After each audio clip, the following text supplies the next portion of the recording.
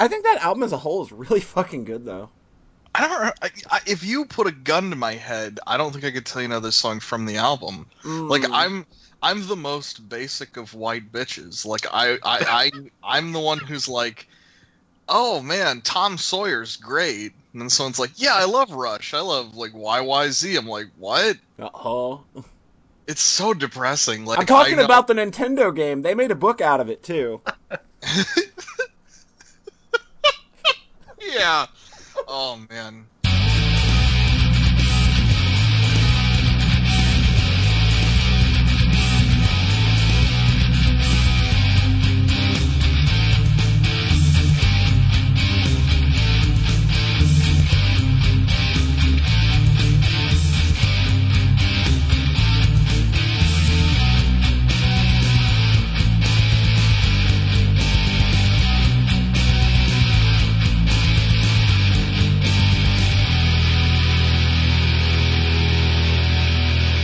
Welcome back, everyone. It is once again that time of the year, Soxcast Game of the Year 2017. Who's excited? Me! Woo! Woo! I'm excited. We made it through another one. Welcome to Soxcast. Oh, I thought we were going to talk about our favorite games released this year so far, like Dishonored 2, was that this year? Yeah. PlayStation All-Stars Battle Racer. Yes, that one too. That was, man, I remember you were Kratos, and we were just like, oh man, he keeps beating us. Holy crap. And that Sonic chili dog eating simulator was pretty good too, I have to say. That was just you eating chili dogs.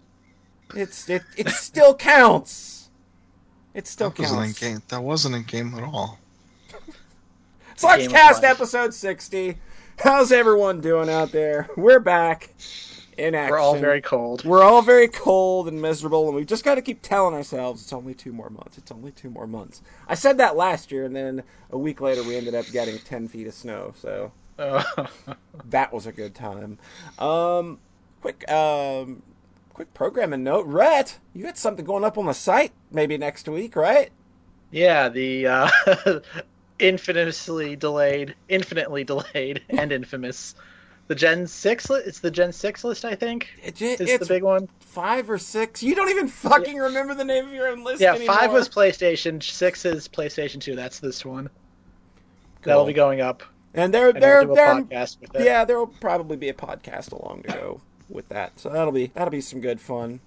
Hell yeah. Yeah. And now, we'll do this thing the way we always do it. To my immediate virtual right, he doesn't projectile vomit. He erectile vomits. Oh, God. It's Rhett. Boy, just off to a great start with that one. We're off to a raging start, you might say. Oh. How's it going, Rhett? It's going. It goes. Hey, it's that reference to that band you like again. I think I've done that one before. Yeah, you might have. You ready to get another year of podcasts going, Rhett? How many has it been? We've been doing this 60 episodes. That's a long time. Yeah, it's like 2 years. We can probably retire, I think, at this point, and people will revere us, maybe. Not in Obama's America. Not in Obama's America. Nobody retires. To my immediate virtual left, who shot me, but you punks didn't finish. Now you're about to feel the wrath of a menace. It's John Thayer. I am John Thayer. I've climbed up here from the frozen waters of Hell's Ninth Circle to curse this podcast with my presence. It's worked, really. 60 episodes, believe me, we're fucking feeling it. Woo!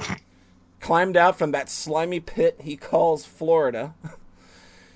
Y'all are just talking about winter, and I'm like, what? Huh? Why do we keep him around?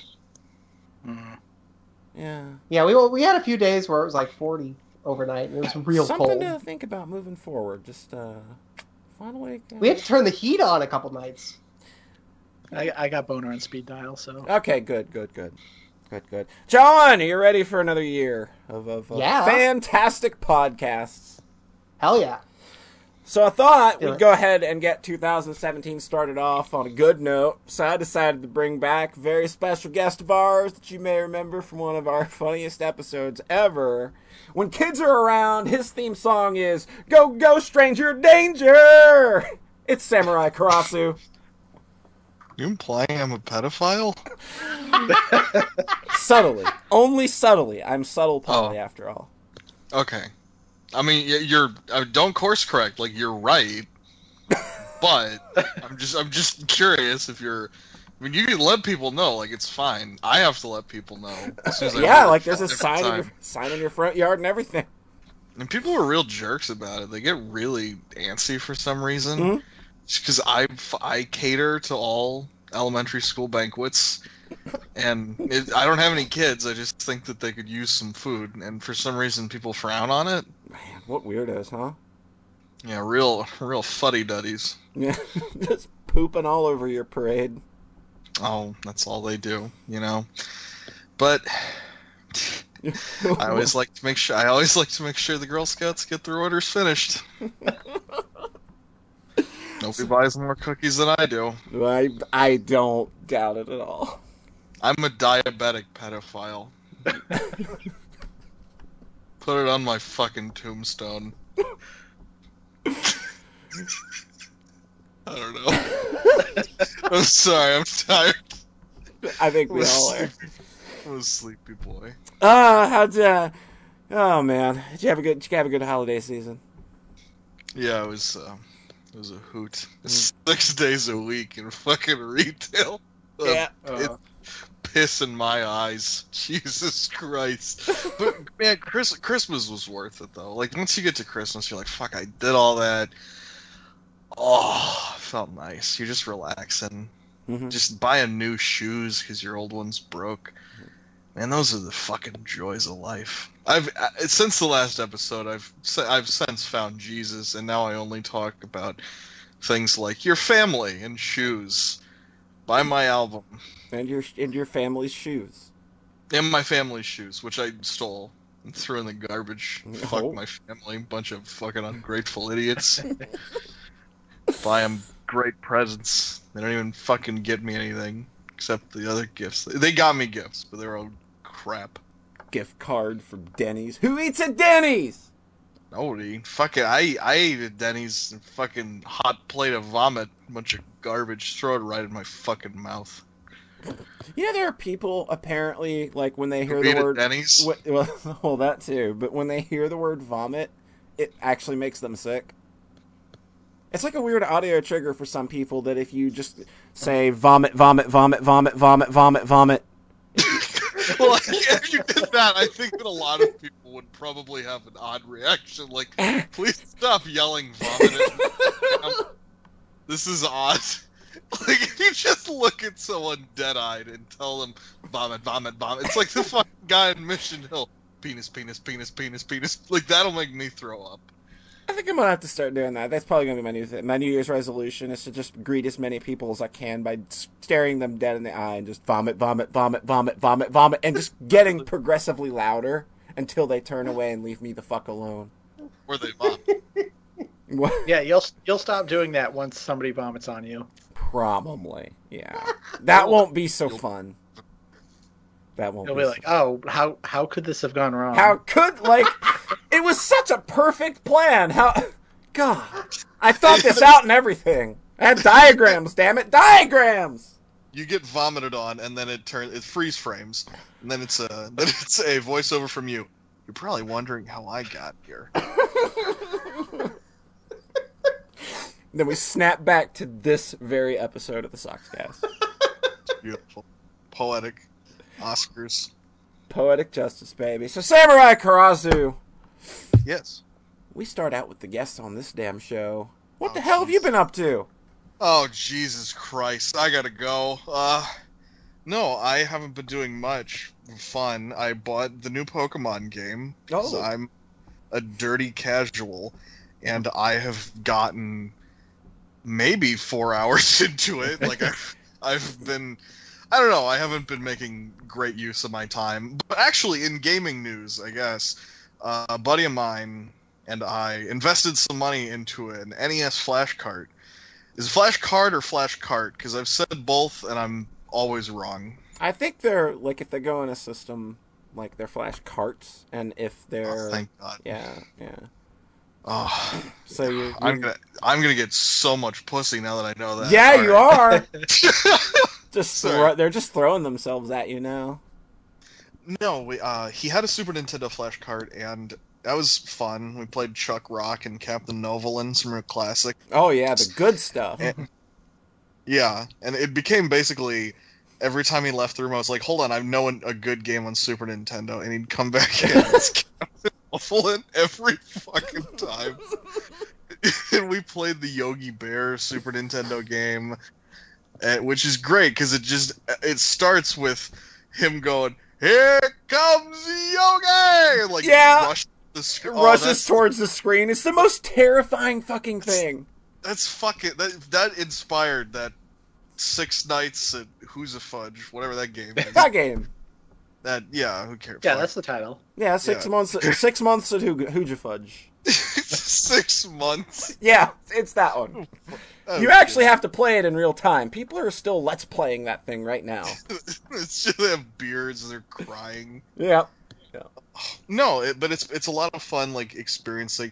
I'm basically at the point now, though, he just got the NES flash card in the mail, and I'm really excited. Like, we're gonna go through, play stuff.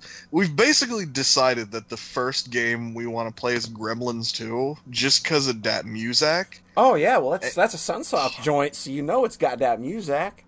And his second choice is Fester's Quest, and he's like, it's gonna be shit, and we both know it. Yeah. But at the same time, since it's a flash cart, like, we can also download, like, that patch that makes it playable, where, like, your bullets go through walls and there aren't gun downgrades for some reason. Because who wouldn't want that in a game? Something that you don't want to collect. Yeah. Maybe they kind of cut down on some of the enemy health a bit. The touch made things not impossible. I'll tell you, played that patch. Makes that game doable. That's something that I think we need more of, is not people being like, what if Mario did this in a place that is still a desert but has, like, flowers or something? I don't know. I wasted my life on What this. if Mario was a penis? Oh, yeah, well, no, that's important. Well, let's keep those. What if Mega Man had a penis in front of him, and he shot penises, and also the bosses were penises? And also, Dr. Wily is a penis, but the machine is a pair of testicles. Like, and there's also a lot of homophobia in the game for some reason. Always. No, like, stop doing those ROM hacks. Maybe start, like, going back to games that could have been good and being like, hey, here's a little elbow grease. Hey, maybe make this game not impossible. Yeah. Let's make Battletoads fun, because that's the lie, people. That's the lie that the liberal media has pushed on you. Battletoads fucking sucks eggs. The game looks great. It's fun for like 2 levels, then it's impossible, and it sucks. Fuck Battletoads. Wasted my goddamn life on them. That was my first review on the site. Yeah, it was. If there's anything I can give that game credit for, it's got a lot of variety at least. It has great things about it. The animation's adorable. The animation is super, super good. Rare definitely deserves like all this credit and kudos, but man, games. Let's not lie to ourselves and pretend that game's great. No. I like level 6. If you put a gun inside of my asshole and ask me what level 6 is, I would tell you to fire. I think it's the one where you're jumping up on the snakes that are running around the level. Oh, okay. That one's fine, I think. Yeah, because it's not obnoxious and it's And John has a snake. Oh, I realized that after I said it, but I really just like that level a lot. It's creative, especially on the NES. Like, it is visually interesting. I'd really like a goodified version of Spelunker. That game's real charming. It's called Spelunky. Just play Spelunky. Spelunker on just play Spelunky, I guess though. Yeah, just play Spelunky. You're good. I get. I mean, I'd really like a goodified version of Spelunker. It's a really cute little thing. I hate that so much when there's a game that it's like, man, this could be good. But I think they did remake Spelunker. Like, there's a Spelunker HD on like Xbox Live. There's like a new game called Spelunker World on PS4 as well that's free to play. Yeah, it's actually like kind of playable, and they've had Neptunia stuff in it, so I played it. So it's the only reason Rhett invested any time in that thing was because there's cute anime girls in it. In my eyes, what that was a desperate cry for people to be like, "Oh, okay, you played it," and then you have to like put that in at the end because you knew in your heart why you played it. Yeah, and you couldn't not admit to it. It was painful, and you're like, "Yeah, I played it," and Neptunia. But I mean, like that it was. So what NES flash cart did you guys end up going with? Oh, fuck, I don't know. I gave him the money for Christmas and he bought it. I don't know. Who cares? Okay. I like that I got really defensive. I don't know. Fuck you. I only asked because I'm in the market for one and I'm just asking around. Pardon me. Hey, Polly, here's a crazy idea. Why don't you fuck off? That's fair. I'm sorry. That's fair. I'm sorry. I'm in a ribald mood. No, I'm not sure. He bought it, and he's got a big ass retro collection, so I just play stuff with it at his house. Mm-hmm. Sometimes he'll light a few things, and we'll enjoy terrible games. Man, you know what? No one tells you about the Super Nintendo. A lot of the games on it are terrible. Yeah, it's Yep. There's some pretty bad things on there. What are some of the other bad games that have stuck out? Oh fuck.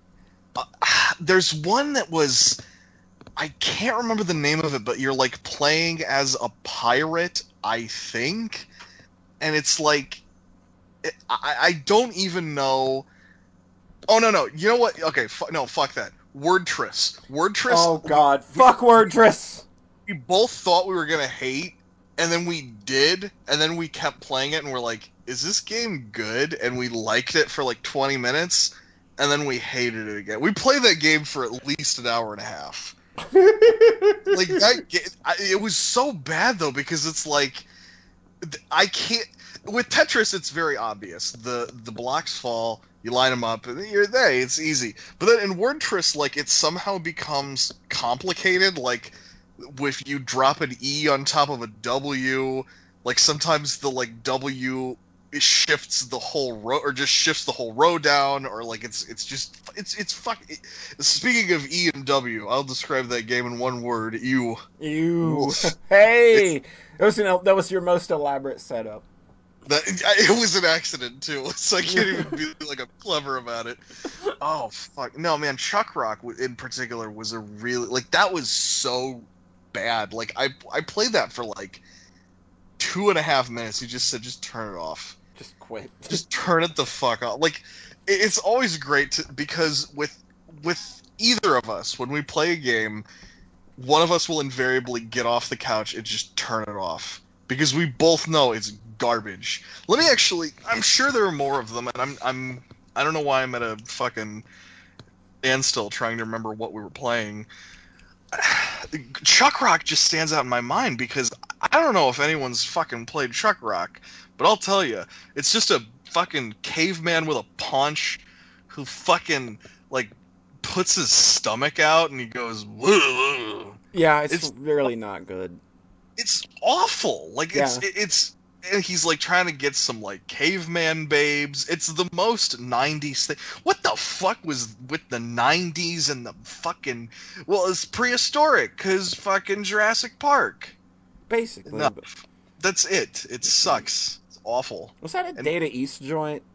I could swear that's probably a Data East joint. I think Data East was Joe and Mac. And Joe and Mac. Okay, yeah, Joe and Mac. Joe and Mac are good. Yeah, those are decent. They're just. I had the first Joe and Mac as a kid, so we played a shit ton of it.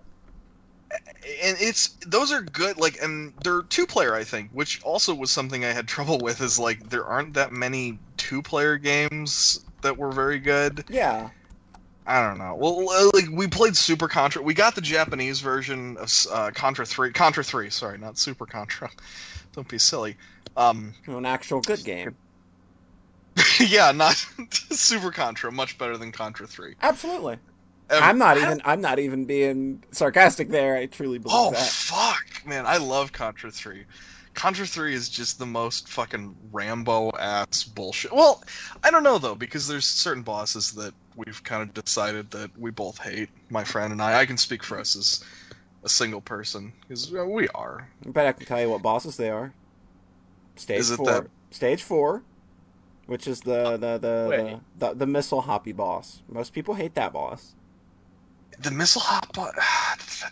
It's not the big... Oh. Not the big Terminator head, right? No. Yeah, that's the end of stage 3. Yeah. Oh fuck! Yeah, the plane. Yeah. Oh yeah, fuck! That sucks. And the stage 5 boss, which is the big, the eyeball, the thing in the middle with the eyeball and the little arms that come out, and the sand starts shifting. Fuck that. Yeah, the fucking antlion or whatever. Yeah, that thing sucks. That thing sucks. Sucks through a fucking straw. That is the worst. I don't know what I'm supposed to be doing, so we just kept dying and like launching I don't fucking know. That's basically your best strategy.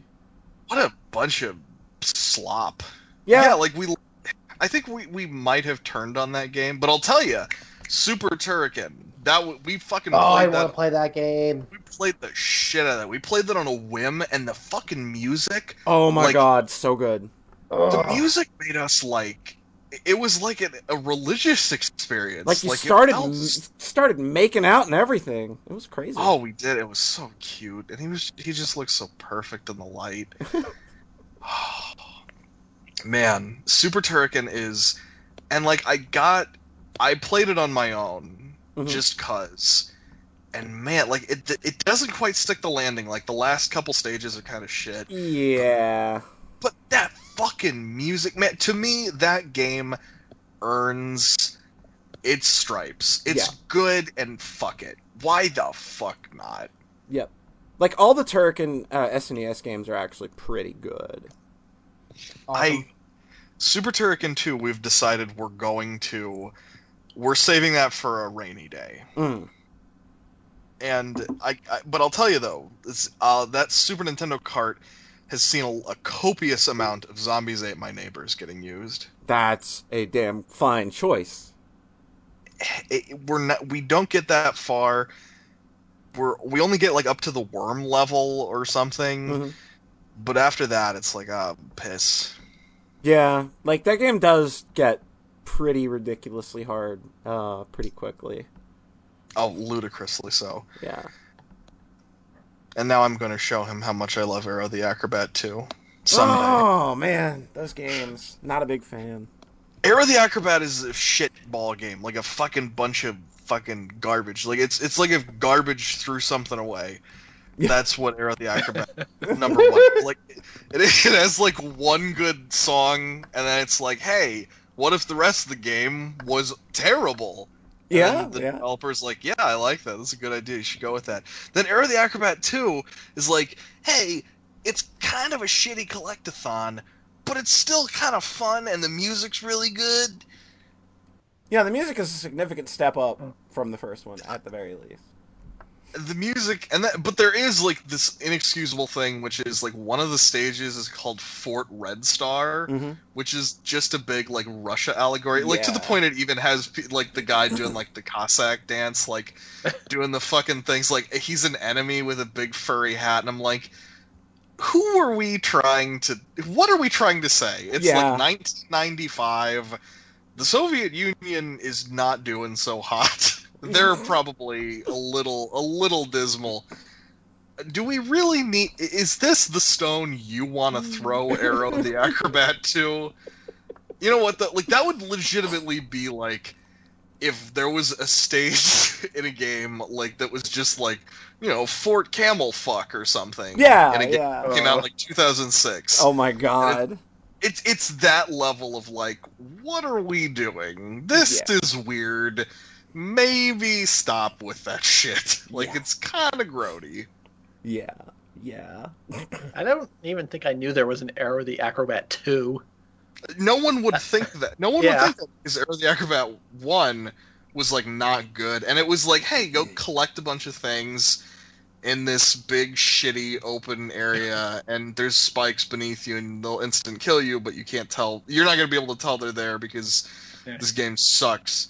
But Aero the Acrobat 2 is like more of a standard platformer, and it's not amazing, but it's like it's so endearing that they really like realized how bad the first game sucked dick, and they were just like, what if we made this good? And then someone's like, it's a bold stance to take. You're on. Especially right now, Sunsoft, you've not fared too well in the 16-bit era. Let's dial it back and aim for decent. Yeah, that was Sunsoft, wasn't it? Jeez. Isn't that insane? No, it was definitely Sunsoft, but that was a collaboration between the video game greats of Iguana Entertainment. Oh, God. I'm sure they made other games. I'll never fucking know. Iguana's lumped in, yeah. Like, Iguana gets lumped in with a lot of weird Acclaim shit, too. Yeah. As soon as you said that name, I just had, like, visions of, like, oh, bad games. Yeah.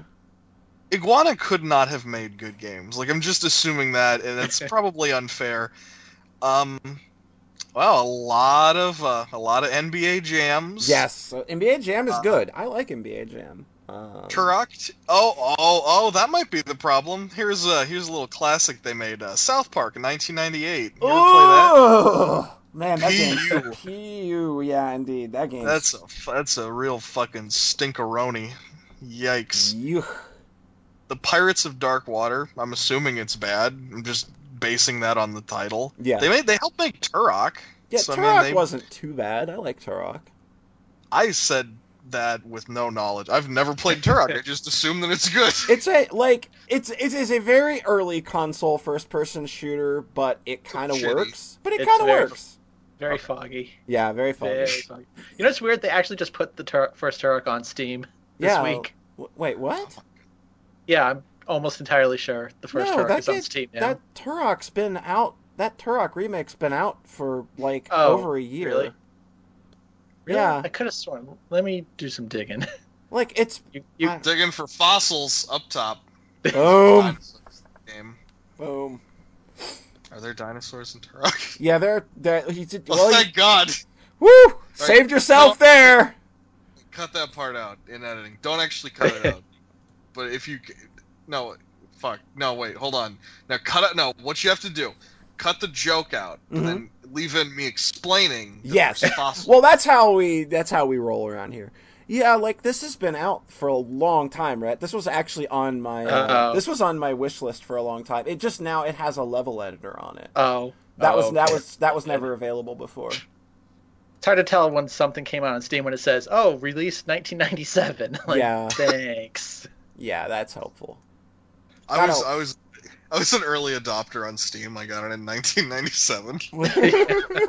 When Gabe Newell had a big mustache, it was all fucking it was all operated outside of his mom's garage. Yeah. It's funny, this came out before Half-Life. Yeah. And Steam wasn't even with Half-Life, it was Half-Life 2. Yeah. That platform's weird. Yeah, did not get off to the nicest of starts, let's just say. So, wow, we went down a rabbit hole there with Iguana, huh? Well, look, fuck them. Iguana made 3 good games. That's my stance on Iguana games. I'm making a bold stance here. The now defunct entertainment, Iguana Entertainment. I don't think anybody's had this hot of a take before on this podcast, so, woo! No, especially not on Iguana. Yeah, you're gonna cool me off. Yeah. I got some water here, but it's not going to do much good. If I pour that on the microphone, I'm not going to be able to podcast anymore, unfortunately. That sounds like a problem with your mic. It is! Mike's a fucker pussy. Jesus Christ. I don't know why. Like, I was so astonished by that. I opened the fucking podcast telling people I was a diabetic pedophile, and you said my mic's a pussy. I'm like, whoa, let's back things up. That might have been a bit too rude. Getting a little saucy here. Might want to pull back a little. Yes. Don't want to hurt anybody's feelings. But man, it kind of sucks about Sunsoft, though, huh? They didn't quite make it out of the 8-bit era that well. They should have been catapulted out of the 8-bit era. Yeah, They should have been... Everything they did on the NES from, 1990 on felt like it was next gen. Like, the things they did on the NES are incredible. I'm, Blaster Master's great. Fester's Quest might have been, the one thing I can think of that they did that was hot garbo. Yeah. Sunsoft... How the fuck is Sunsoft not, rich? How are they not fucking the kings of the world right now? Mr. Gimmick? Yes! Gimmick is so good. That's a great game. Hebereka. Oh, yeah, there they go. They did Hebereka, or it's also known as Euphoria in Europe. Atlantis Nonazo. Mm-hmm. I've never played it. That game's not very good. That game's notoriously shit. Is that the one where it syncs in real time or something? No, Atlantis Nonazo is this real bad. Oh my god, you're just gonna have to look it up. It's real bad. I'm almost sure there was a Game Center CX about it, and then it was one of the earlier episodes. Yes, that's how I know that, because I saw that and I was like, that's a funny title and I don't know why. Mm-hmm. How the fuck did they do Chameleon Twist? I had Chameleon Jesus. Twist too. Woof. Man, and I see, they did Days Before Christmas? Oh, Sunsoft, why? What? Literally, what happened to this company that was so far ahead of the curve in the 8-bit era that just, you'd think they would have made the jump naturally? Yeah, here's the most jarring thing to me is looking at Batman Return of the Joker 1991 of December on NES and Revenge of the Joker 1991 on the Sega Mega Drive. Ooh. And that fucking game on Sega is a fucking barf pile. Yeah. It's awful. But Return of the Joker on NES isn't amazing. It's not even really that good. The music's outstanding. Oh, the music's just mind-blowingly incredible. I appreciate, though, I'm looking on the Wikipedia page, Revenge of the Joker, known as Diane Might Batman in Japan. So either someone fucked the spelling up, or that's hilarious. Diane Might Batman? Diane Might. Oh, fuck. That game. Yeah, Polly doesn't like that game because it's the second level. Oh, God, fuck that goddamn piece of shit whore. Stand on the left! Yeah, stand on the left, real fucking long, and the fucking, bombs drop. Man, yeah, that sucks. Man, another hot take. Fuck Batman Return of the Joker. That game fucking sucks. Game fucking stinks out loud. Sam stinks on ice. Euphoria was pretty good. Yeah, Euphoria is amazing. I love Hebereka. Journey to Silius, and people like Lemmings. Yeah, I don't like. Yeah. I mean, that wasn't them originally. That was a port. Oh. I think the guys who did Lemmings actually went on to do Grand Theft Auto. Yep. You're right. Fuck Sunsoft. Taking credit for Lemmings. Fuck them. They deserved it. They deserved it, goddammit. They fucking shoot him down. Spy Hunter might have been good. Sounds good. It was alright. There's Super Spy Hunter, which is terrible. Good. It's an alright game, but then the later stages go on for 18,000 years. Waku Waku 7. I was a big fan. Man, looking at this, maybe Sunsoft wasn't that great. I think we ended up getting the cream of the crop, other than games like Gimmick. Yeah, Gimmick, maybe Lagrange Point. Did we get Yogi Bear's Gold Rush? I think so. Probably. I hope not. That'd be pretty great if a Yogi Bear game didn't come out in America. Yeah. Lagrange Point was Sunsoft? I believe so, yeah. Cool. Yeah, that game always looked really interesting. GamePro rated Yogi Bear's Gold Rush as an inoffensive but unimpressive Super Mario clone. That's damning with the faintest of praise. Cool. So, you play anything else cool on your flashcard? I haven't even gotten a chance to play the NES one. So basically, I'm just gonna be excited to like look through and like get a whole shitload of games that I've never. I mean, I've played like through emulators and everything, but like games that I really want to play on a big ass TV, games that I'm not gonna waste the time actually buying. Like if I wanted to get, you'd throw bells. Actually, fuck yeah, we did play Plock, and we liked it. We liked it, but I can't remember what I don't. Fuck, what is the name of that goddamn game? You play as a dragon, a kid, a mouse, and a golem.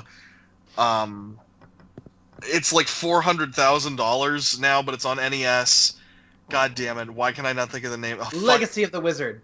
Legacy of the Wizard. Yeah, isn't that it? No, it's fuck. God damn it! You play as like a variety of weird characters in Legacy of the Wizard. It's not that game. I don't think it's those things. Yeah. Okay. I'm opening up my emulator folder. Little It was Nemo? embarrassing. I'm sorry. Little Nemo? No, Little Nemo's very good, but it's not Little Nemo. Okay. Oh man. I hate There's still so many fucking NES games to play. There are too many. We should have gotten rid of so many of them. I think there are some systems that are just kind of inexhaustible. Like I think the NES and the Genesis and the Game Boy are kind of like that, where it's like you'll never be done with them. Yeah. Like, honestly, probably the PS1 and PS2. Little Samson, Jesus! Yeah, that game, yeah. I like how everybody in the room's like, "Oh, duh!" Like, of course, Little Samson. Well, that didn't come out in America, did it? I think it did. It did because maybe it was super late. Yes, it was definitely because Super Nintendo was out at the time, but it looks pretty sharp. Like the fucking monster design. Yeah. Don't even get me started. Don't get him started. You know what happens when you get him started. You gotta get me stopped. And you don't want to be the one to do that. Oh, here's a reasonably priced copy of Little Samson sealed for $30,000. Jesus Christ. That's not. Little Samson, very rare, $1,200. Not bad. Not bad. Yeah, this is what a savings of $28,000. Yeah. Damn. $900 Canadian, which I believe is $30,000. You really do the math on it. Yeah, conversion rates and all that. Yeah, Jesus, I can't go down this rabbit hole because I just said Darkwing Duck is $50, and I'm like, fuck that. It's good, but I mean, $50 fucking dollars. No, Darkwing Duck is not $50 good. What game is $50 good? That's an important question. Our politicians should be asking. Yeah, like get Congress back in session. Like they need to decide this. What's an NES game that's worth $50? Oh, that's tough. Mario 3. I mean, just being boring here, but. Oh fuck yeah! Well, I hate it because like you're not wrong. Yeah, you're not wrong at all. Like I can't say like you're not gonna get $50 of enjoyment out of Super Mario Bros. 3 because you fucking will. That's it's a damn lie. But that is also a game. But that is also a game. Everybody, literally everybody on the planet has a copy of, even if they don't have an NES. Even if you don't have to pay one. You do not have to pay $50 for Mario 3. No, and I guess that's where we kind of hit a wrinkle there. DuckTales, is that fair? That's kind of short though. That's like in 1990 when people were paying $50 for Mario 3, it was worth it. Yeah. I wouldn't pay $50 for DuckTales personally. No. I don't know why, but I was immediately going to say, well, what about Chip and Dale Rescue Rangers? As though that's like equivalent. It's still basically the same game. Basically. Oh fuck me running. Now that I think about it, I can't think of a fucking NES game I'd play $50. I'd pay $50 for. That's steep. I guess that's me just becoming an adult and realizing, oh wait, this goes away when I spend it. Oh fuck that. Never mind. I need to hoard all this like a fucking goblin monster. Oh my lord. Okay, fuck that. Okay, better. Let's fix that. PS1 game for $50. Final Fantasy VII. Oh, fuck off with it. Fucking Lego figure monsters. What? Like all the characters to me, I looked at them when I first played. I was like, they look like Lego. And that's not fair. I was being a jerk. I'm sorry. Yeah, it's okay. I'm so sorry. It's okay. I think this is a rabbit hole we might end up staying in a bit too long if we continue down it. But is there anything else about the flashcards and stuff you'd want to talk about before we hop on over to someone else? No, I think that's about it, because I'll just keep getting excited about iguanas. And to be honest, are real rad. Oh, yeah, put some sunglasses on them. They're terrible at making video games. Yeah, and that's not their fault. They have little claws. Yeah. No, like, I apologize for the previous derailment. I just had $50 burning a hole in my pocket. I'm like, what game would you spend $50 on? Like, because I'm feverishly eBaying. No, Mr. Gimmick. Mr. Gimmick, there you go. Okay, that's the answer. That's the answer. It's been decided. Court's adjourned. Because you're right, Mr. Gimmick. Who do you want to throw it to, Mr. Karazu? Oh, golly, gosh, and jeepers.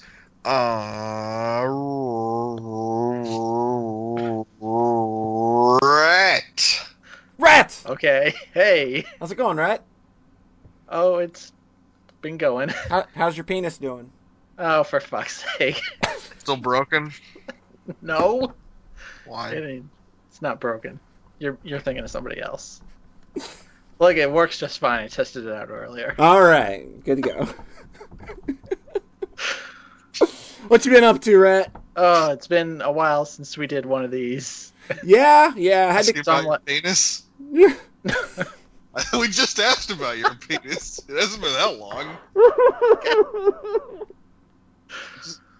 Yeah, you tested it out. My ass is doing fine. Thank you very much. For not asking. Rude. Hey, John. Yeah? Why is that so funny? I'm sorry. I thought you were saying, like, you were done. You were just done, and you were tossing it off because No. people were bothering you about your penis. I'm sorry. I'm sorry. I thought your penis was bothering you.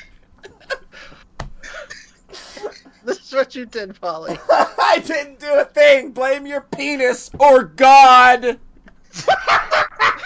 Blame the god of penises. Like dicks. We have fun. We have fun. have fun. Hey, Rat, what you been doing? Hey, John, did you see that Rogue One movie? Yeah, I did. What'd you think of it? I thought it was fine, which is exactly what I was kind of expecting. Yeah. So, I just want to mention one thing about Rogue One real quick, is that the movie itself is fine until it has, like, the biggest space action battle at the very end of it. And it's real good. It's real over the top and fun. It's insane. It's, like, bigger than the battle at the end of Return of the Jedi. And it made me tear up. I was so happy. Oh my God. It's very Rat. It's very good. Yeah, it's very me. Like, you know how I just go ridiculously big over the top? Like, you look at the stuff like the big space battles and Hunters and stuff. Yeah. This movie was so my jam for the last, like, 20 minutes. Mm-hmm. And then the first hour was kind of... So basically just like the Godzilla movie. Yeah. And then everyone was like, oh, yay, Rogue One. And I was like, yeah, but you saw the movie that this guy made, right? Right? Yeah. And then everyone was like, no, Godzilla's great. And I'm just... You're like, what? Wait, what? What? On what planet again? They introduce Bryan Cranston as the main character and then, like, characterize him and give him a bunch of motivation and backstory, and then they kill him off a third into the movie. That's real dumb. And then they spend the rest of the movie with generic white guy soldier. You see, No, like... you're thinking of Jurassic World. No, I'm also thinking of Godzilla. See, like, No, when you're also thinking Bad of every movie, y'all. When you have Bryan Cranston in your movie, you don't kill him off in the first third. You use him. Especially for no reason. To me, that stinks so much of, like, look, we have Bryan Cranston for 3 days. We know that we have him for 3 days, and we know we're not going to get much out of him. Right. So let's make the most out of what we can have him in the movie, and then kill him, because, look, we have Godzilla money, but we don't have Godzilla and Bryan Cranston money. Right. So, Brett, That was perfect timing for me to drop and come back. Yeah, it was perfect. You guys talked about Godzilla for a bit, and I heard like, bleh, bleh, and then like it drops again. Oh, fantastic! The penis. Penis. Yep. There you go. That's all we were saying. Yeah, while you were gone. Hey, the chat message I sent a minute ago just went through. Hey, there you go. Not bad, not bad. So Rogue One, big battle. Yeah, I was just quick derail there. Right. I played some video games too. What'd you do that for? What'd I tell you about that? I know I play too many video games. You You've do. never said that. You've never said Keep that. doing that, you're gonna go blind. Yeah. So speaking of giant robot battles and stuff, I played Transformers Devastation. I hear that game's pretty Whoa. alright. Wow. Some mixed opinions Wow. from seeing a gallery here. I'm sorry, I haven't played this. It's pretty good. So this is the second of the Platinum developed like crossover things with Activision. Mm-hmm. Where they kind of got licensed IPs. The first one was Core, which was okay. This one's a lot better. Mm. And then the third one they did was TMNT, And that's- which was hot garbage. And it's delisted not even 6 months later. Jeez. That's insane. They That's just rough. they must have just shoved it out because the license was expiring. Yeah. So Activision wouldn't do something like that. yeah, they would. Tony never. Hawk 5. Never. Oh, God. Did that get delisted? I wouldn't even be surprised. Oh, I watched Griffin's video on that. Holy shit. Yeah, it's That movie's special. movie. that movie Game is is special. That game is Yeah. special. man. You know, Tony Hawk 5 was really a bad movie, but man, that plot twist at the end when Bam Margera had cancer really brought a tear to my eye. Just boom. Yeah. And then it just crashed and stopped playing for some reason. Yeah, the movie just stopped. Yeah, the part where he broke his neck a minute in and then Woof. clipped the floor. Oof. Oof. But he Then didn't it have was just a eye. close up. That was just a close up of his broken body as it like glitched out for like an hour and a half. But then It was Superman. a pretty started- weird movie. And then the online. Goldfinger really brought it all together. Mm. So how is So Transformers so Devastation? Transformers, it's like so I have like literally no nostalgia for the old Transformers cartoon, but It's this whole probably game, the best. this whole game is just a big love letter to that stuff, Mm-hmm. and I can kind of tell because this feels like playing a toy commercial Oh, weird. You in like don't the say. best way possible though, where it's just like, oh, this is so shameless, but like it's a nostalgia thing, so it's okay. Because like in one level you'll have like the 5 enemies you're fighting are the Constructo bots, like these green and purple themed like construction transformer guys. And Yeah. at the end of the level they all combine into this one big Megazord and you fight that and it's real cheesy and over the top. Mhm. And then you're fighting like the bug versions or whatever. Insecticons. Yeah, Insecticons and stuff, and then you got Soundwave and Megatron turns into a tank and you punch him and stuff. But gameplay wise, it's kind of like they took Metal Gear Rising Mm-hmm. And- Holy shit. and, My ears are burning. and I think this actually does have the same director as that game, and the director of Korra and TMNT was a different guy. Mm. So this is kind of like a semi follow up to Metal Gear Rising: Revengeance, and they took Okay. that and made it way simpler. Well, that's that. I mean, that game definitely could be a lot of fun if you made it a little Yeah. simpler too, a little more accessible. Like this gets real close to being like a 2-button game. Nice. Because it's like X to light attack, Y to heavy attack, so who does that? And Yeah. then all of like your transforming, your dodging, your specials are all on like the left or the right bumper. Mm-hmm. Cool. So it's just very simple. Like when an enemy attacks, you just right bumper to dodge them, and then like even your counters will be with that button as well. Wow. So it gets a little mashy, I think, Mhm. because it's just X X X X. Oh, they're attacking, dodge, and then go back to attacking. So So- is it basically kind of like a God of War, like Devil May Cry kind of game? Kind of like it's definitely simpler than those. Like the combos are very pared down compared to what Devil May Cry would have for Like sure. maybe Darksiders then. Yes, Okay. I haven't played a ton of God of War, but this would kind of be in that area. But it's more focused on like one-on-one boss fights. Mm. Like there are some big areas with enemies, but like the big meat pieces. What's The big worst meat term? pieces. Those big old meat pieces. Yeah. The meat of the game are like the big boss fights that are quite challenging. Like I was playing it on like the normal difficulty. I didn't go for baby casual mode or whatever. And yeah, some of these bosses kicked my ass because it gets pretty damn fast. And like everything I've seen of this game, like it looks incredibly fast. That's really cool. I think like it's weird though because it gets so kind of stripped down in mechanics compared to Devil May Cry especially, or even Rising, that it almost feels like Fury. Oh, like cool. The timing of the parry or the dodge is very similar to how that works. Just this real kind of tight thing. You kind of watch like for a cue them attack, and just you watch for the cue and then dodge a second later. Yeah. And so when you do a dodge properly, it goes into like slow motion, which I think is a Bayonetta thing. Yeah. But I haven't played those, so I wasn't sure. So yeah, I'd say the game's above average. I guess it was definitely better than Korra, even if it was actually probably a shallower game in terms of attacks and stuff. And then the last boss fight is just fucking ridiculous. How so?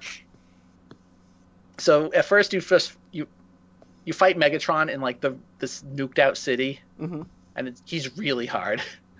And then he's like, "Oh, I've lost." Just kidding. And he like fires a laser up into space and flies into space. So the last fight is Optimus versus Megatron in space, just punching the shit out of each other. So basically, like between Rogue One and Transformers Devastation, you kind of had like the biggest space boner for like the last 2 weeks. Yeah, it was pretty great. I'm like, oh, this is such a good final boss. Because it's not trying to be hard at that part, it's just trying to be cool.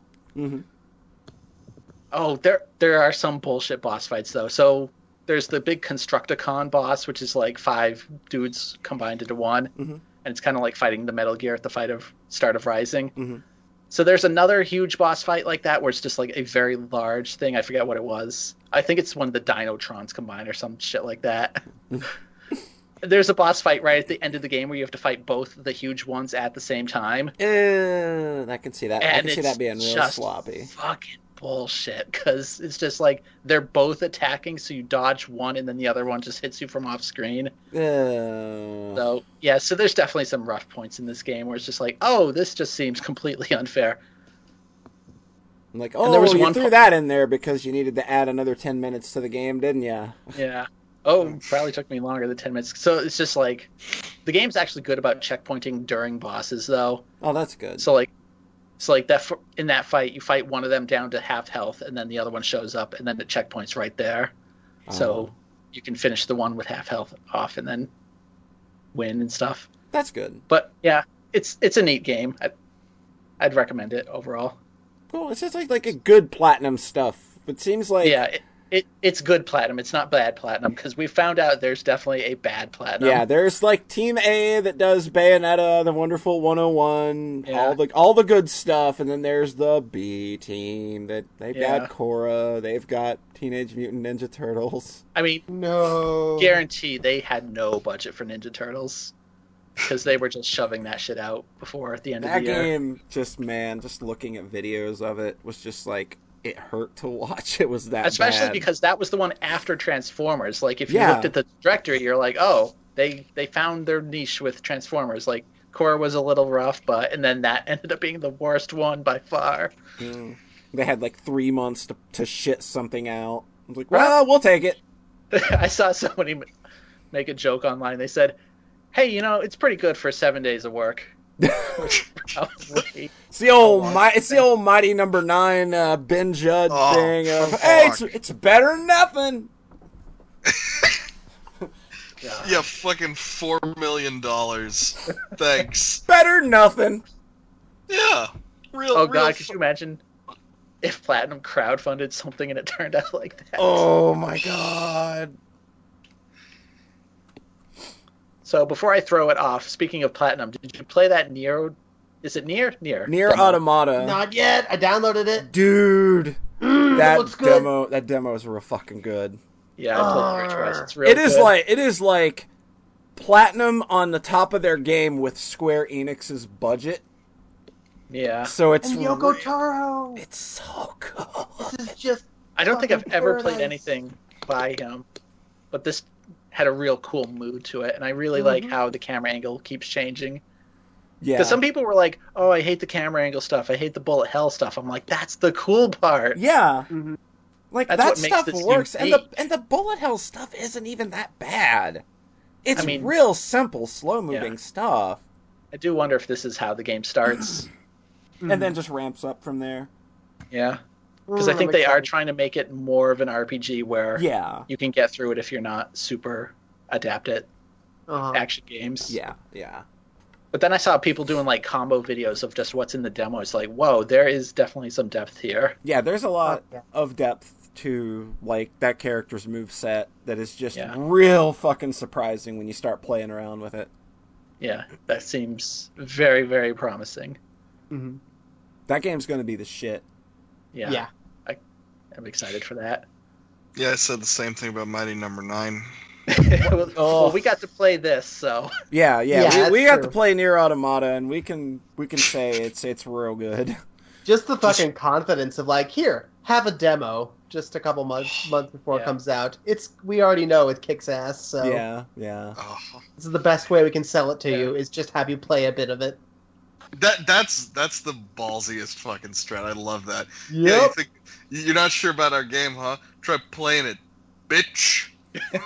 And, you Then you'll buy it. know, how crazy is that like a demo is like the hardest idea to fathom these days, especially when you look back at like the Mighty Number 9 stuff and like ugh. maybe they could have quelled a lot of that shit if they would have done some demos and gotten a little feedback. Yeah, they didn't put that fucking feminist in charge. Yeah, that's what God. ruined. That's what ruined the whole That's- thing. That's an opinion that people can have now. You know what I think it is? Like, in general, they've done tests and demos lower sales because people get Weird. their fix. Yeah, that can be true That's- as well. Hot. Didn't they And- release a and- demo of Doom? But that was like 2 months or so after it came out. Mhm. Oh. And there was a limited time demo. It's gone now. Yep. Oh, gotcha. I think I figured out the problem. Human beings are stupid apes Yeah. that want a quick fix, and then they're like, "Oh, well, I'm done now," because we're all biological monstrosities. Another funny thing about the Doom demo is that I think it helped them crack that DRM around Yeah. that game Yeah. because they would spoof the real game into being like, "Oh, I'm the demo version," and the servers would be like, "Oh, okay." Yep. Oh, So that's Whoops. why we don't get demos anymore.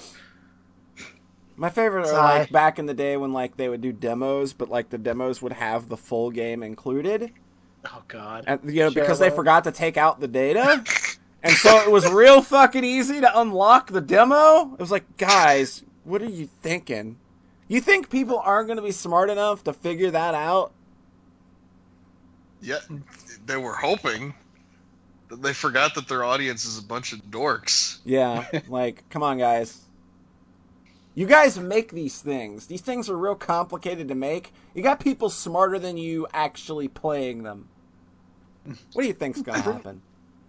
The one that I heard about was Crash Bash. I think you could unlock a demo of that in like Spyro the Dragon 3 or something. Mhm. And apparently like it was really easy. Like if you put in a code, like a password, you Yeah. could unlock the fucking full The game full fucking game. in the goddamn Wow. demo out of another game. Yeah. Which is crazy. That's That's- goddamned insane. Like if you're That's pretty if you have to make a demo and that demo needs to include all of the data from your full game, maybe don't release a demo. Yeah, like, perhaps you don't know what you're doing. Yes. That's possible. That's just so crazy. I don't know anything about programming a game, but I feel like I would know enough to not be like, well, okay, and by the way, how the fuck can like a PS1 game, how the fuck does that have enough room for 2 entire games? Like, what is the government not telling us? that's all I'm saying. Thank you, Senator. Back in the day, a CD could hold 2 games for 600 megs. Now you get these fucking demos that are like 4 gigs. 4 50 days, gigs. yeah, like a demo. Or if it's Doom. Jesus Christ. Doom is like, oh, I updated the multiplayer 40 gigs, please. Oh, Jesus woofing Christ. Yeah, that's no good. Yeah. One other Hey. quick thing about demos is that right after the Nier demo came out, a Gravity Rush 2 demo came out, and boy, did it not get... It was not a favorable comparison coming right after the Nier demo. It had its lunch eaten, so to speak. Yeah. By especially when that Nier demo is just beautiful 60 FPS smooth, it's and the gorgeous. frame rate in the Gravity Rush 2 demo is not great. No. And I'm like, oh, this game seems really fun, but man, bad timing. Yeah. Guys just got pooped on all over by an android. And then even better is that demo comes out, and I'm like, oh, the first game's on sale right now. I'll go pick it up. And then the sale had just ended. Nice timing. Way to synergize, people. Oh, fuck sales. The sales are the best. I hate sales. I want to pay full money. You're the exact opposite of Rhett, who wants to pay almost no money for a $2 game. Just keep waiting. It'll get cheaper. It did. It did! And then he bought it and became the most trash bag human being on the planet. Wait, didn't John do something this week that made him even worse? John wish-listed free games! Games that are free! He put on his wish list. Gross. He's more of a trash person than Rhett now. I don't even understand that one. There are I places we put people like you.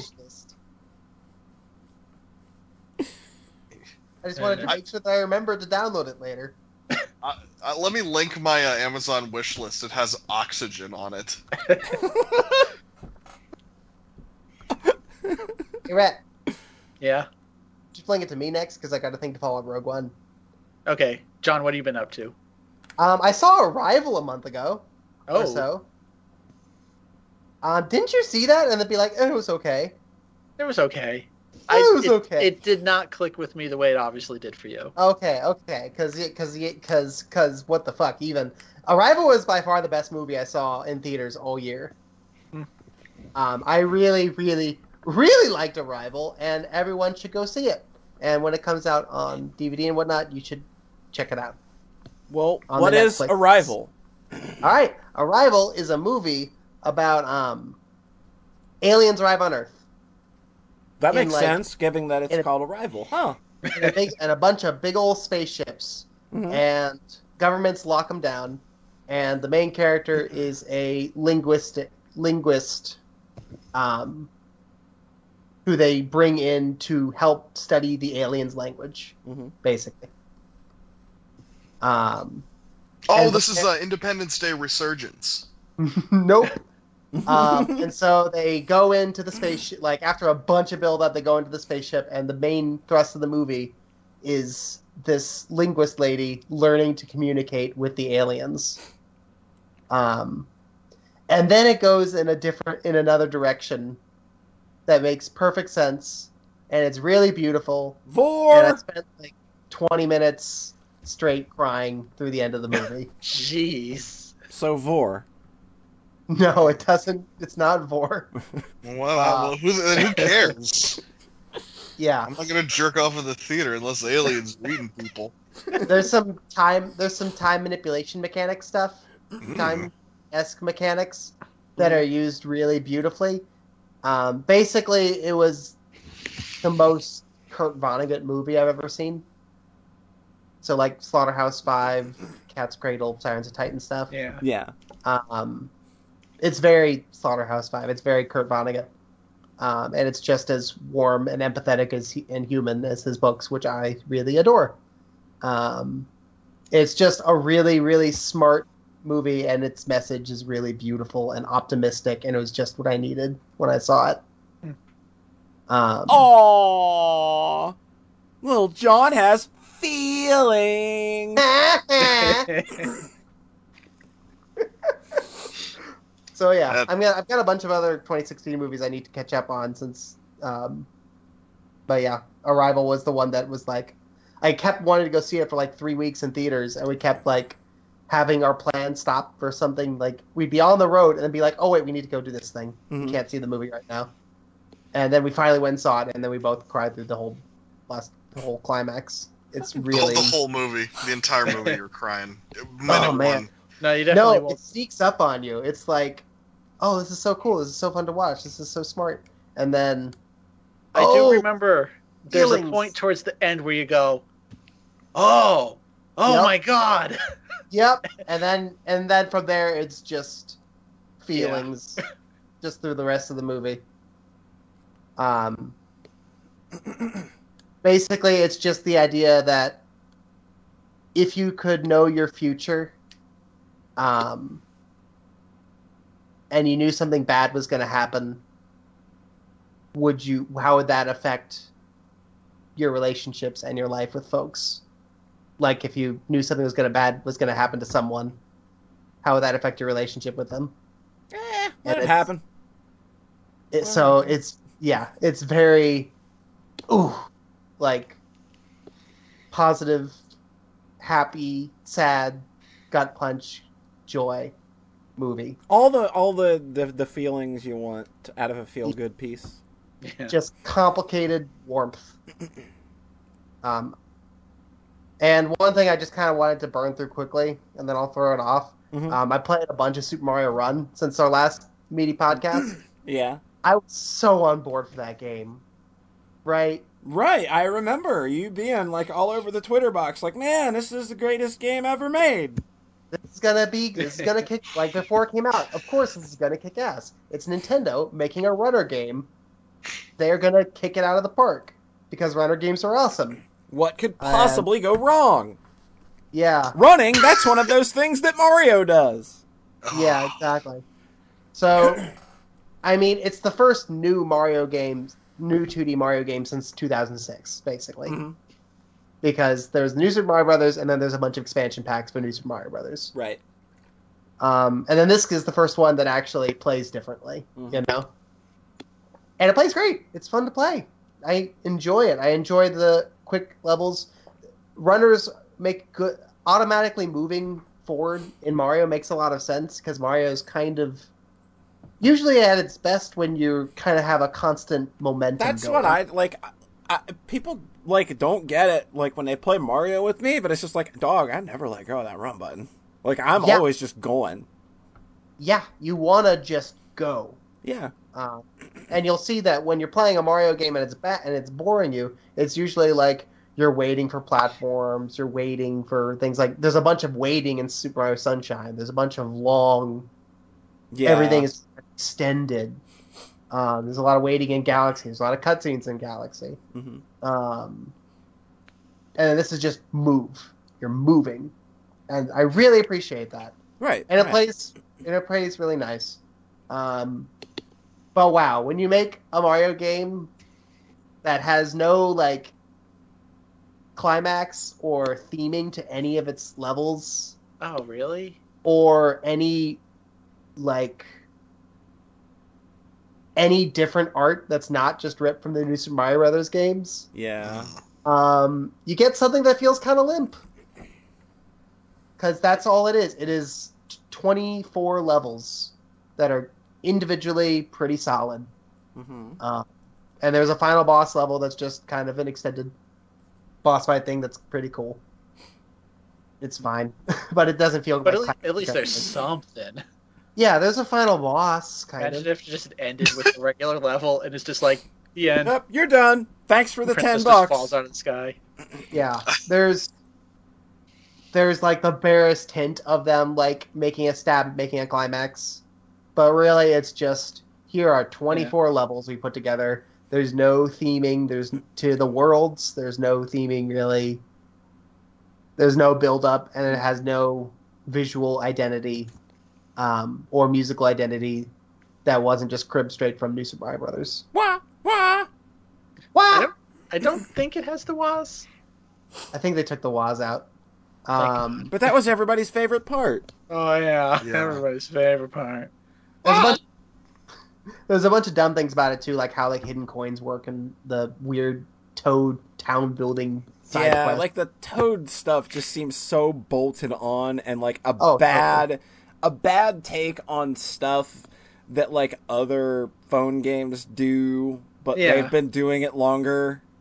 Mhm. So But like those games are driven by microtransactions, and this one isn't. this is a full So- repaid game that Yeah. where this kind of gating and shit doesn't really work. Yeah, there's no reason to pad it out. Mm-hmm. So it just doesn't really make sense. I quit about halfway through collecting the second set of 3 coins, or the second set of coins. Mm-hmm. Like there's, you know how there's coins, big coins to collect in all the New Super Mario Brothers levels and whatnot. Yeah, and then there's This game has 3 sets of coins for each level, It's got so like that you have red, purple, and black. I think. Yeah. And it's cool. I like how the paths and the levels branch. Yeah. And because it's automatically moving right, you can't just like explore. You just have to keep moving right and let the level branch and have a different experience of the level each time. Mm. And the levels are short and crunchy. If you run out of lives, you respawn right where you die. But then if you run out of lives, you just have to restart the whole level. Mm. So everything about it is pretty solid. But But then it's like flaccid and floppy and yeah, not good. like all of the old like NES, Game Boy, Super Nintendo, N64 even Mario games, or really just all the way up through before New Super Mario Brothers Wii, Mm-hmm. And I guess Galaxy 2. They all had their own style and identity and story that they were telling. Yeah, and play a Mario 2 song, and it's gonna sound like Mario 2. It doesn't sound like Mario 1. It doesn't sound like Mario 3. It's a world. Like everything's got Yeah. its own very unique sense of like everything. Yeah, the way they all Actually- play is completely different. Like Land plays, like think of how completely different Super Mario Land sounds, looks, and plays compared with any of the NES games. Yeah. And any of the NES games with each other are pretty much just as distinct. Yep. Yeah, they've gotten even- insanely lazy with the new style going on 10 Yeah. years now. Like, come Yeah. on. And it just kills it. Like Super Mario, like this is at least it is at least a sequel. It is a new game because it at least plays differently. Yeah. It's a new story.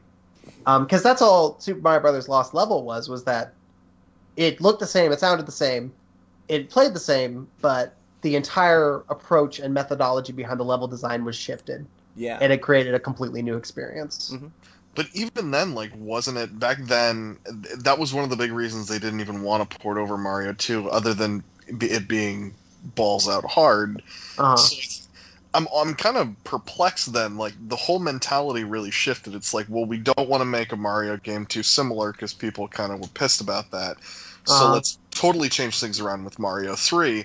Well, now it's just like they're resting on their laurels. Like, yeah, let's just keep making Mario. Kind of basically the same thing. 'Cause Yeah. what? 10-year-olds have never seen a 2D Mario unless they buy the older ones or play Mario Maker. That's not New Super Mario Brothers style, right? Right. Every new That's 2D crazy. Mario. That really has is been- crazy. Like, think of how many Mario games you played by the time you were 10. I Yeah. had World, I had Yoshi's Island, I had Land, Mario's I missing. played, Oh, All boy. Stars at a friend's house. I played Mario 64 at a friend's house. All of those were pretty contemporary. You so played much the Galaxy NES. 2 before you were 10? No, I did not play Galaxy 2 before I was 10. I'm still waiting Um, to turn 10. That's Yeah, what John's that's only what you keep 12. telling the police, but I don't think they're buying it, dude. No, they don't. They're like, well, a 10-year-old can't carry that much cocaine. And I can't be a drive pedophile, car. I'm 10.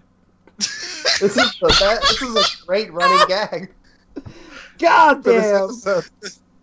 How many times do you think that sentence has been said? I'm sorry. I can't be a pedophile. I'm 10. Sir, you're the... At least twice now. I'm sorry. I'm sorry. Oh. Now I'm mad about Mario and pedophiles. Damn it. It's like the worst evening and the worst two things to be mad about.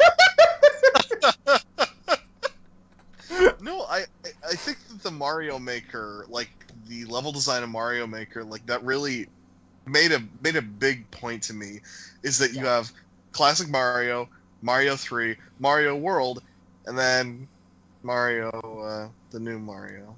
And the first one was fine. Like, Polly replayed it recently. Yeah, I really still like the first New Super Mario Brothers. It's real good.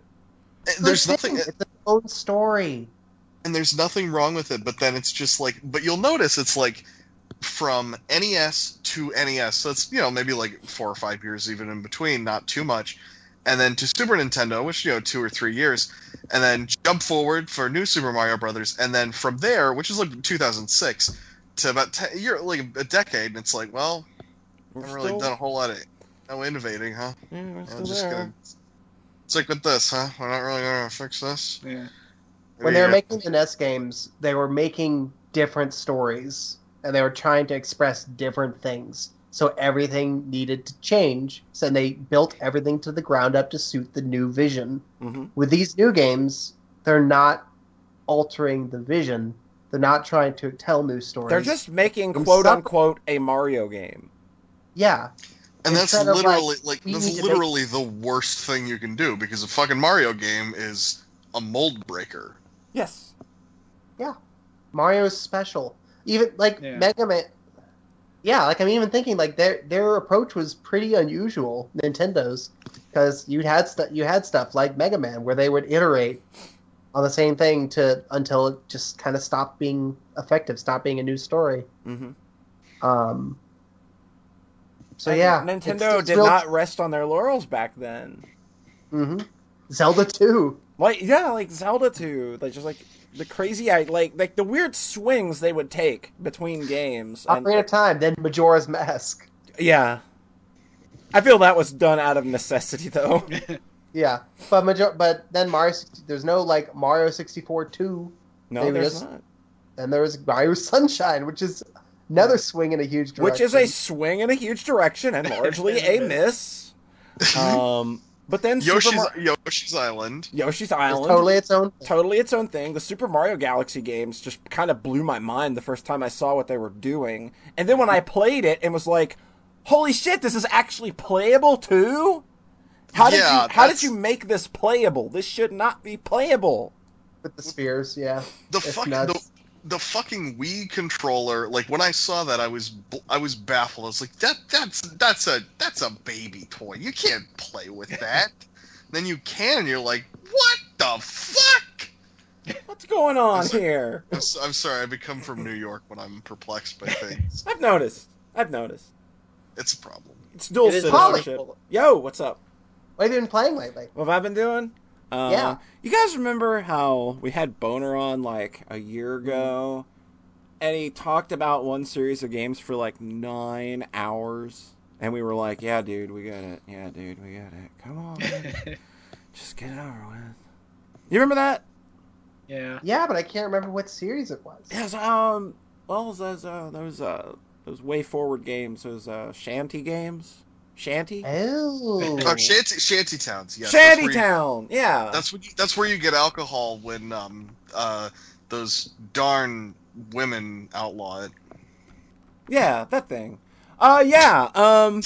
So recent, you might have heard, towards the end of last year, Twitter kind of blew up when there was a new Shantae game that released. I'll be talking about that later. But that was kind of what everyone was doing at the end of the year. And just everybody. Crazy. Yeah, it was wow. When were people ever excited about a new Shantae game? It's weird because it's extending to all of them now because of the Steam sale. Everyone is playing Pirate's Curse right now. I just played it too. Hey, guess what? Guess what I did, Rhett? I played Shantae and the Pirate's Curse. That was one of Boner's top 3 games. It was. You know what? Shantae and the Pirate's Curse is real fucking good. It really is. I'll give you my take on the Shantae games prior to playing Pirate's Curse or Half Genie Hero. They're garbage! I hated that Game Boy Color game. The only reason people like that game, hot take, is because it looks good. That's the only reason people like it. I got that game when it came out because everyone wouldn't shut up about it. And I was like, what? This game plays awful. The character sprites are too big. But they're so good and emotive. She dances. Yeah, she Yeah, and dances. she wiggles her butt when she leans over. Game of the year. Yeah, like I don't get what people love about that game so much. Jerking like, off. Jerking off. That's basically all it can be. With the Game Boy Color. Yeah, Yeah. dude. Like, times were tough. It was 2001. Times were. It was 9/11. Yeah, there you go. Oh my god.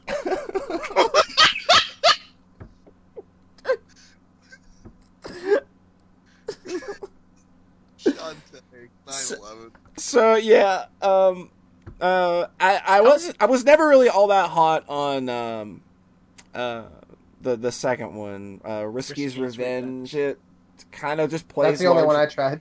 It plays largely like that Game Boy Color game, and it still has a lot of the same feel problems of that game, where like everything just feels weird and slow and not fun to interface with. Yeah, I played that one a couple of years ago, and it's just kind of mediocre.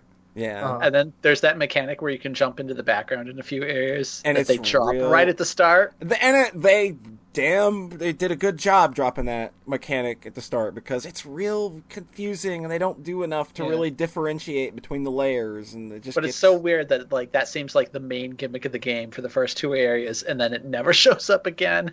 Yeah. They even have their entire world map designed around it. Around that being the idea, and then there's like this entire largest portion of the game that does not have that front to back idea. It's so weird.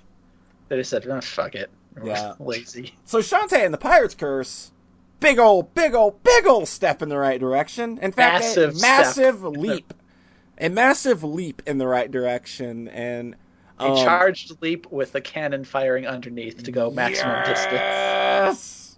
So, what makes this game quite a bit different than the others is that, like, for the first two games, you get animal transformations from the dances, and those are how you puzzle your way around the levels, and like there's some decent ideas in there, but I just never really felt like they were all that great.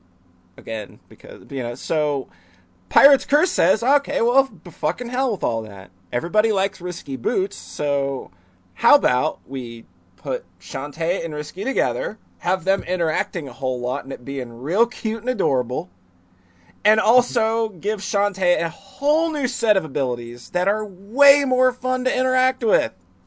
How about that? Like the Float hat. The floating hat is so good. The fucking, like, you get the charge run. It's like a speed booster kind of thing. And it feels so good to just keep mowing enemies down from screen to screen to screen. And you see your damage number getting bigger every time. It's such a dumb thing. Yeah, the damage number is real funny. The other great thing about that is that when you jump, you're still invincible, so you can just fucking fly through those opening areas once you get that. That was such a smart move, because they could have really fucked that up had they not just let you stay invincible while jumping. Because it would have just been it would have felt bad if you, like, jump and then whack into an enemy and fall flat on your ass. Yeah, definitely. I've only played a little bit of it, but from everything I've played, it's really fucking fun. And I think there's a giant squid man who's very upset that he's a reused asset. Yeah. He's so good. The Squid Baron is always a delight.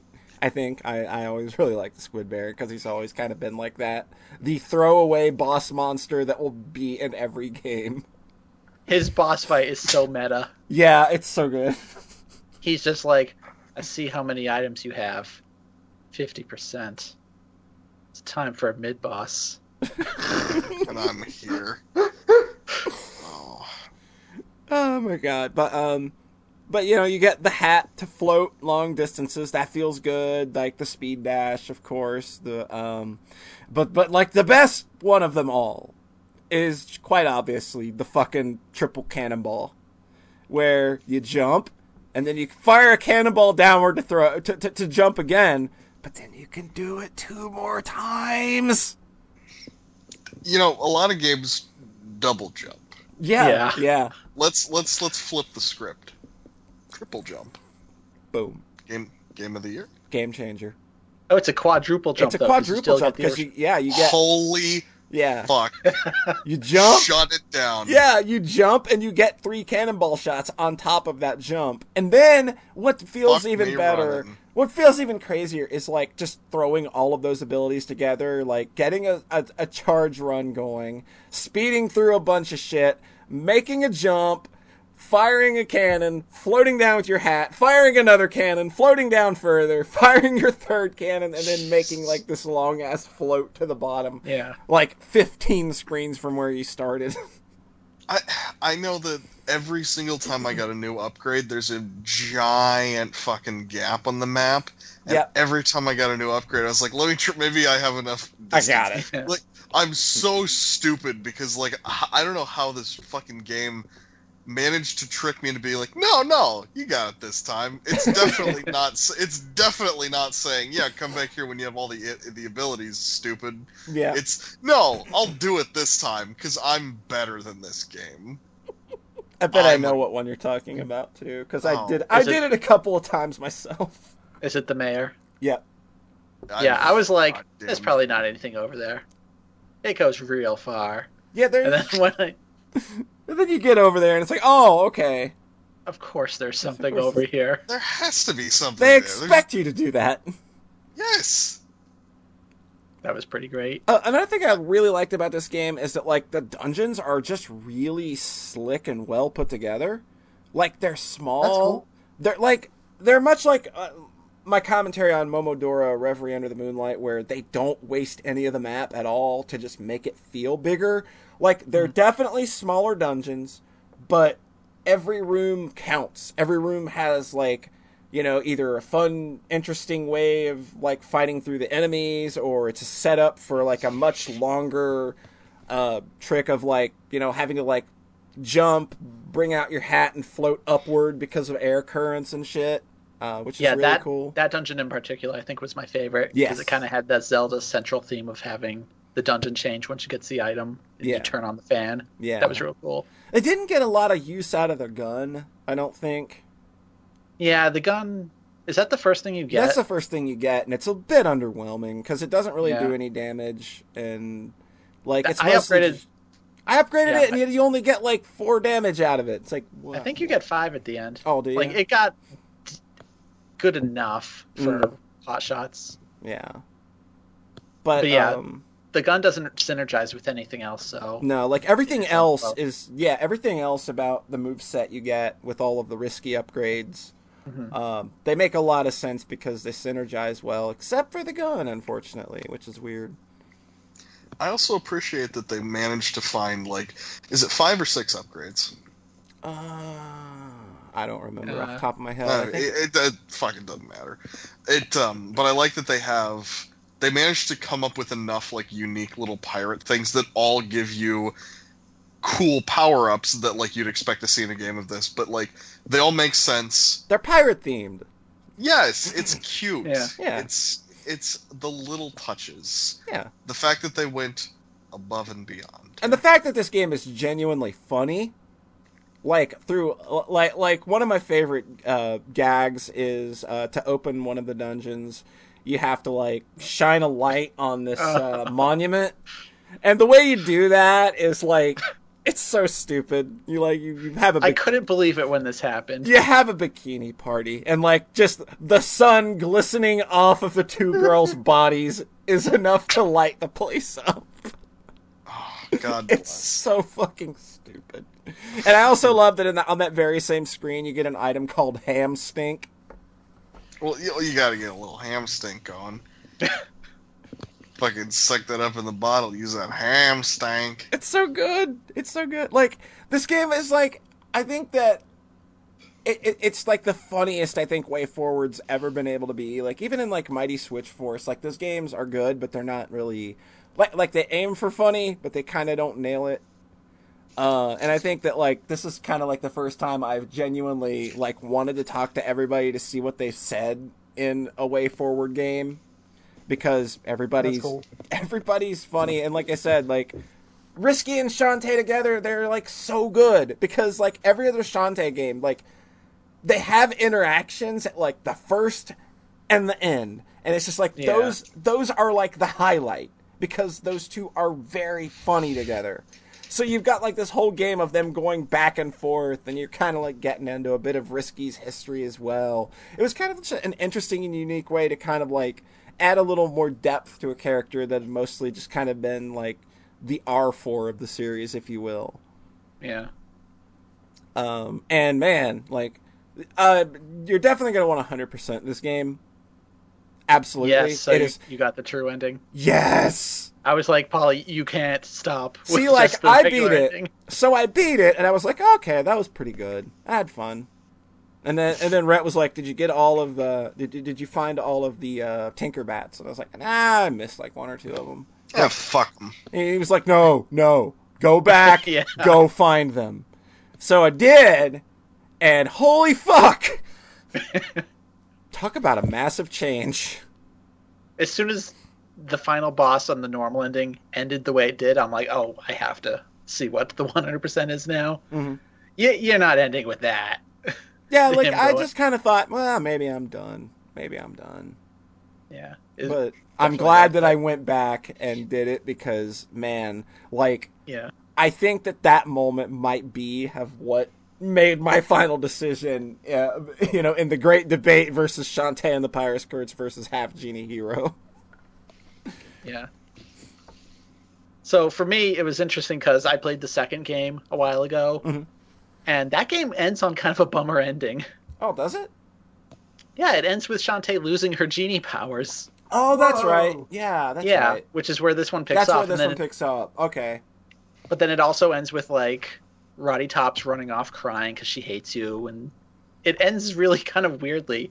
So having this game just tie everything off with the bow in that true ending is very, very satisfying. Yeah, like, it's like, okay, you're not like teasing a sequel this time with like, oh no, the new menace. It's like, okay, everything is done. Yeah. It was kind of a cool way to end the original trilogy. Even though I haven't played the first game, it didn't seem like much happened there. Nah, it's basically your setup story, really. Yeah. And there's not really a whole lot of story to it at all, honestly. I know. No, and story in little games like that, like I would never be pissed if I'm playing a Shantae and be like, where the fuck the story? It's like, who fucking cares? It's a little baby game about a genie and you run around. If it's cute, that's good enough for me. Right. I don't need anything that deep. I'm not expecting, Arrow the Acrobat 2. That, on the other hand, that's got a story you can set your watch to. There you go. Polly. Yeah. On a scale of 1 to 10, though, how thirsty is this game? How thirsty is this game? Christ on a crutch. It starts with the glistening bodies in the sun. And it just kind of escalates from there. Does every character have big titties? Yeah. Every character's got some pretty big titties, and there's some outfits later that are very, very revealing. And then there's an area with slime girls that are very jiggly for some reason. And like scorpion girls, and there might be a snake girl in there. Spider girls and Spider girls, yeah. It's really weird, like, because I'm like, isn't this game for like kids? Do kids see more titties than I do, and I'm just not realizing it? Like, oh my god, this game is like this. Someone had fun making this game. Oh yeah, someone at Way Forward. This is definitely their thing because Mighty Switch Force kind of seems the same way with the character design. Very stylized. Yeah, very stylized, very busty. I mean, like, don't get me wrong. I'm a man who likes some fucking titties. Can I ask a question about Half Genie Hero? R.E. the horny? And y'all can answer me frankly. Sure. Alright. Because this is just so specific. Mm-hmm. Is the thing. I'll just read off what this person said. There's an entire chapter where pirates are making bootleg mermaids. Mm-hmm. Which is to say, they're shoving women into the mouths of large fish, then selling them as a luxury food. Yeah. What? The final boss of this area is a giant chain mermaid that takes up the entire screen. Mm-hmm. This is all accurate? This is all accurate, yeah. Oh, Okay. wait, is this a Vor thing? Yes. And there's like a factory level where everyone's like, okay, just checking that that is what it is in context. That is what it is in context. I still don't think that. John is hitting purchase on Steam right now. I don't think Okay. that it's as like, despite the fact that I think that game does have a bit of horn dog to it. I think Uh-huh. Pirate's Curse is a bit more horn dog, honestly. Well, That this is the stealth thing. section- That person followed up all this with, and somehow none of this has even the slightest texture of horniness whatsoever. Yeah, it's not really So- yeah, played somehow. that way. They were just bewildered, which sounds confusing to me too. Because I think that that's a weird context people are trying to write around Half Genie Hero, is that like, oh man, it's so horny. It's like, but like it was in the prior game, and it's actually kind of toned down quite a bit in Half Genie Hero, honestly. Gotcha. Yeah, the stealth section in Pirate's Curse is just Pretty blatant. straight up. They might have well have just put a neon sign that said "fan service." Yeah, Uh-huh. and like they're joking it, like the characters are joking about it the whole time. So Uh-huh. Yeah, but having those huge full screen portraits and they're It's- just all so skinny and so busty, it's just like, it's oh my real god. funny though. It's just like I thought that like it would be something that would gross me out because it's just like, Yeah, I man, wasn't grossed out, but it's definitely like, man, And- someone had fun drawing these. Yeah, At what point though, like, does that become like, oh, we're having fun with it, and not like, okay, this is getting to be too much? Like, it's a really odd line you have to draw, because there's you're either, wow, this guy's really jerking off, or oh, this guy's jerking off. yeah. I think it has a lot to do with character agency, and I think Yeah. that like all of the characters in these games are very strong females who are more than capable of taking care of themselves. And like, even though they end up in this situation, it's played more for comedy, and they're more, and they are beating the shit out of the people that did this to them. So I think that, Yeah. like the fact that the characters have agency and they're not just damsels in distress, like they're actively just getting their way out of the situation. It's just another madcap thing that happened. Sort of like Leia choking Jabba the Hutt. Kinda, yeah. Yeah. Gotcha. Like I would put this cheese on the same level of cheese that I see Neptunia as, honestly. Cool. Oh, Mr. I think they're Bad. similar. maybe a bit further in this. I think they're similar. Like, I'm not saying one goes further than the other. I'm just saying I think that there's a similarity there where I think it's played for tongue-in-cheek a lot. Yeah, it doesn't seem exploitive. Yeah. Okay. It sometimes is difficult for me to tell like how I feel about it, I guess.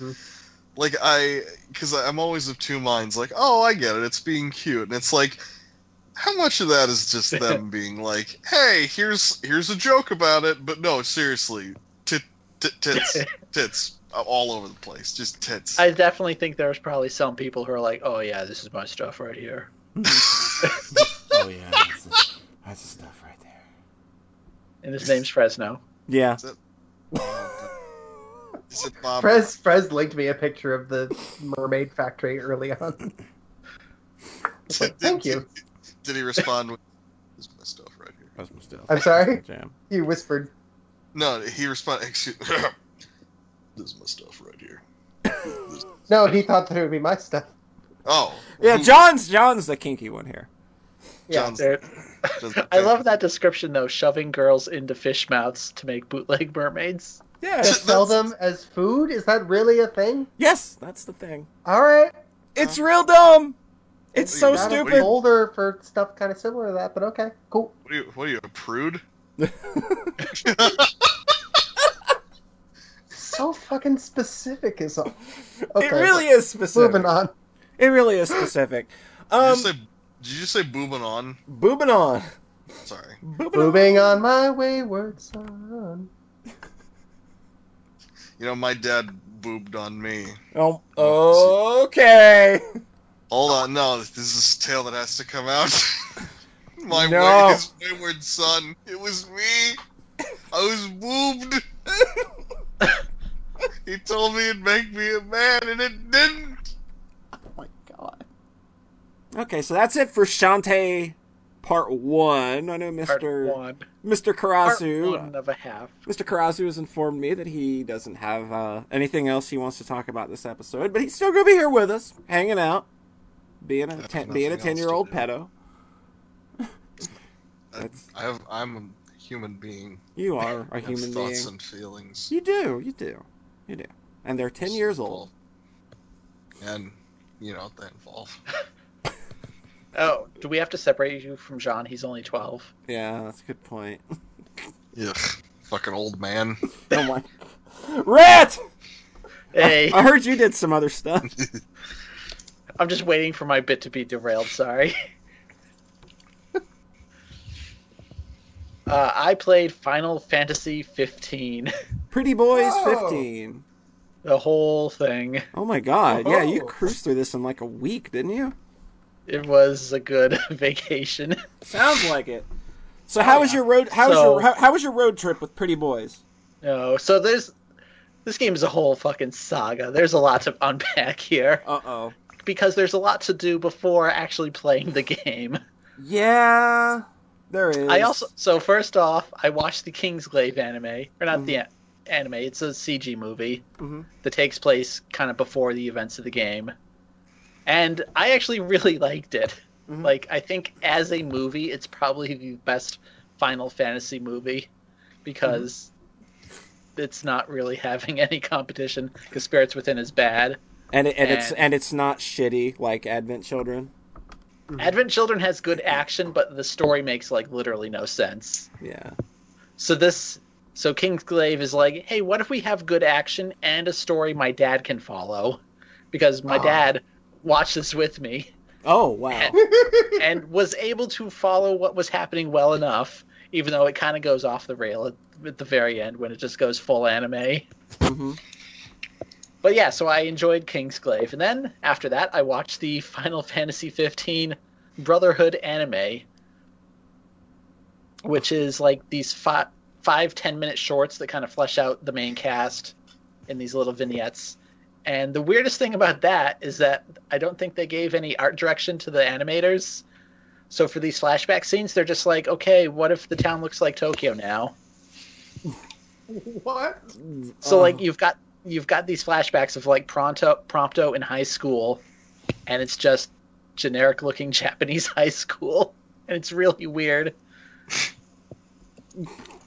And then there's the whole timeline of the series gets really fucking crazy because like there's events that are shown in the movie involving Noctis, and then that leads into the demo for the game, the Platinum demo, which is actually canon, and like there's stuff that happens in that, and then the scenes from the anime that tie in all into it. It all kind of doesn't really matter whatsoever. Yeah. But it's good to have the backstory established so you know kind of what's going on. So you go from the very Japanese anime to Final Fantasy 15, the game proper, and it's all of a sudden it's in the Midwest. And it's just Cindy being like, howdy, y'all! Yeah. Everyone in this starting area having this super thick accent. It is so strange. Like, the opening hours of this game are just incredibly surreal and bizarre. Especially it's just when you consider like what Final Fantasy has Yeah. been with its what Final elegance Fantasy and is, and yeah. it being Turned an into open world Earthbound. game now. Yeah, that's actually a pretty apt comparison where it's just like, we just modeled this after real world America, but from a weird Japanese perspective. And this game has like the best title card drop I've ever seen. Oh wow, really? It's because it's just so surreal. It's just like almost like a middle finger to Final Fantasy. Oh wow. How they do the intro. Interesting. Because it starts with their car being broken down and they're pushing the car, Yeah. and then a song plays, and then the titles card comes up, Final Fantasy 15, and you're just like, what is this? You're just hoofing the car forward because the car's Yeah. broken down. Like that's your big elegant moment, Final Fantasy. Yeah, it's so strange. So the opening hours of this almost reminded me a lot of Yakuza, because there's this whole, like, the whole day-night cycle is very important. They're like, oh, we have to sleep at night because the demons come out at night. Mm-hmm. And then there's the huge emphasis on cooking food, and like the food in this game is insanely good looking. Oh yeah. Like, I love that the team actually like prepared those dishes themselves and learned how to make them properly. That's some crazy immersion there. That's really crazy.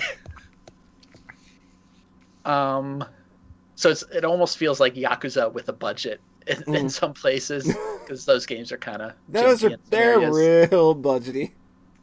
But they also really emphasize the food, even though I think in Yakuza they're just using like actual photographs of the food. These are delicately modeled. Yeah, that's the weird thing. It's like when they serve it up and it slides onto screen, like depending on what it is, it'll kind of shift a bit, like it's a 3D model, and it's just like, man, you guys are putting way too much detail into this. Yeah, those 10 years went somewhere, man. Yeah, 10 years down the drain in some aspects. Oh. Did you say 10 years? Yeah. Yeah, so Final Fantasy 15 was announced. Oh. God damn it. Sorry, I'm sorry. Let's call a callback. This game is so old you can't be a pedophile for it. Yeah. Fuck. Oh god, now I just lost my...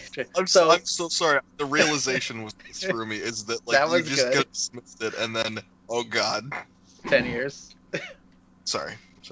So Final Fantasy 15, it's been cooking for 10 years. Yeah. So you guys know how the combat in this works? Yeah, it's real loose and freeform. Yeah, originally it was gonna be like a Kingdom Hearts kind of real-time action thing, and now it's just like... So I changed the controls to one of the second defaults, so this isn't the controls people will be familiar with, but it's just how I played it, where you hold down square to attack, and it just auto-attacks. Yeah. And then you hold down L1, and it goes into evasion mode, and he'll automatically dodge. And it's almost making me think like, oh, he just automatically attacks when you press square. Video games are bullshit. Because then I'm like, well, all I do in Transformers is just mash square the entire time. Yeah, you're just taking you can auto attack in fucking Battletoads, dude. You can just hold you can hold the attack button. It's just like, oh man. It's something about game feel, I think, where it just feels better when you have to attack with each button press, right. You know? Like holding down square just doesn't have as much impact. But the combat actually gets really hard, for me at least. Like, I'm sure some people are going to be like, oh, you're terrible. But, like, there's so much shit happening at times, because you've got 4 party members all running around attacking and stuff. So then you'll just be getting flanked by, like, 10 enemies at once. So, like, it definitely helps to have that be a pretty simple combat system overall. Yeah. Because you can't actually go into the Vade if you're attacking. So, like, using, like, the big great sword does have a drawback where you're leaving yourself wide open for a while when you attack. So I actually ended up enjoying the combat, even though it's a very strange system. It reminds me kind of a bit of The Last Story and Xenoblade Chronicles in a way, because those have, like, auto-attack systems, too. Yeah, I haven't played Last Story, but this reminded me of Xenoblade a lot, because you get damage bonuses for attacking from behind, which main character in Xenoblade also had his like attack from behind, attack from the side stuff. Yeah. And there's cool stuff like if you're attacking from behind while one of your friends is standing with you, like they'll do a link attack and that does more damage. Yeah, they'll auto combo with you, and that stuff looks really cool.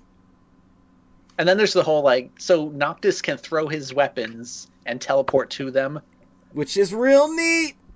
So that's the weirdest thing in Kingsglaive, is that there's other characters that can do that, and they don't explain it at all. So, like, the first fight scene happens, and it's just these characters fucking teleporting everywhere. It's just like, what is happening? It's real confusing to watch at first.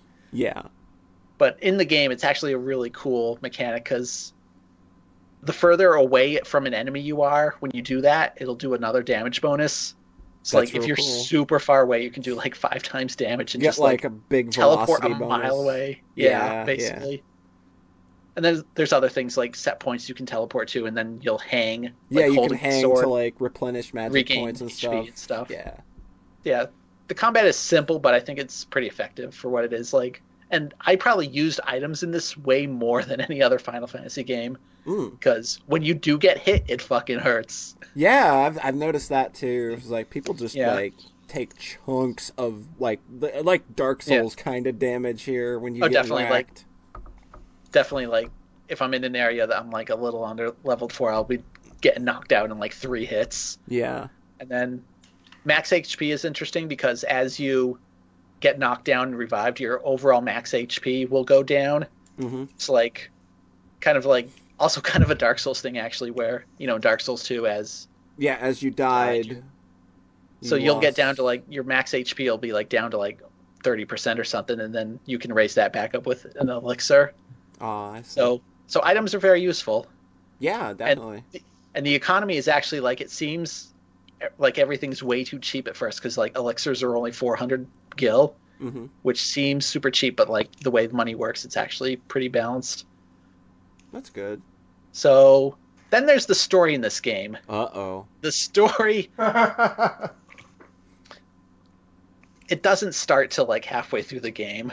Oh. And then it rushes. It sprints towards the end. And it hops in that car, throws it into fourth, and does not stop. Yeah. That's kind of weird because people say like the first half is the best. So there are 2 games in here. So just to explain a bit more. So one interesting anecdote I think I'll share is that this is actually a 5-person party game. Yeah. There are a couple guest characters that join you for parts of it. There's 3 of them. So there's one part in the game where Gladio, one of the guys, has a little sister named Iris. And she joins your party very, very briefly. Then Zero kills her. No, thank God. I understood that reference. That's X4. Anyways... She joins your party, but then you're immediately like stuck into the car, and it auto drives for you halfway to your destination. Uh-oh. And then something happens. You stop the car, and she leaves the party and waits by it. Right. So you do this like side dungeon, and then you get back to the car, and she joins your party again, and it's like, okay, finish that drive you were on, but it doesn't automatically put you in the car this time. So I'm like, wait, I'm running around with her in my party. What happens if I get into a fight? Uh-oh. So I get into a fight, and she's participating in the fight. Uh-huh.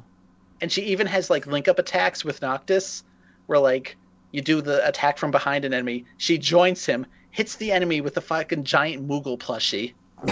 And I'm like, this is great. And then she even has... So, like, there's kind of a meter that builds up, and you can command your party members to do weapon arts. She has one of those where like she slide kicks an enemy, then her big brother picks her up and throws her into the air, and she like dives kicks it. And I'm like, this is great. And then I'm like, what happened? So I can't get in the car because it's like part of the story mission. What if I get on a chocobo? So I summon the chocobos, and she has a neon pink one for some reason. So basically I just did everything possible in this area that it had sectioned me off into while she was still in the party. Yeah. And then finally, so I'm like, well, I cleared a whole dungeon with her, that like an optional dungeon that would happen to be there.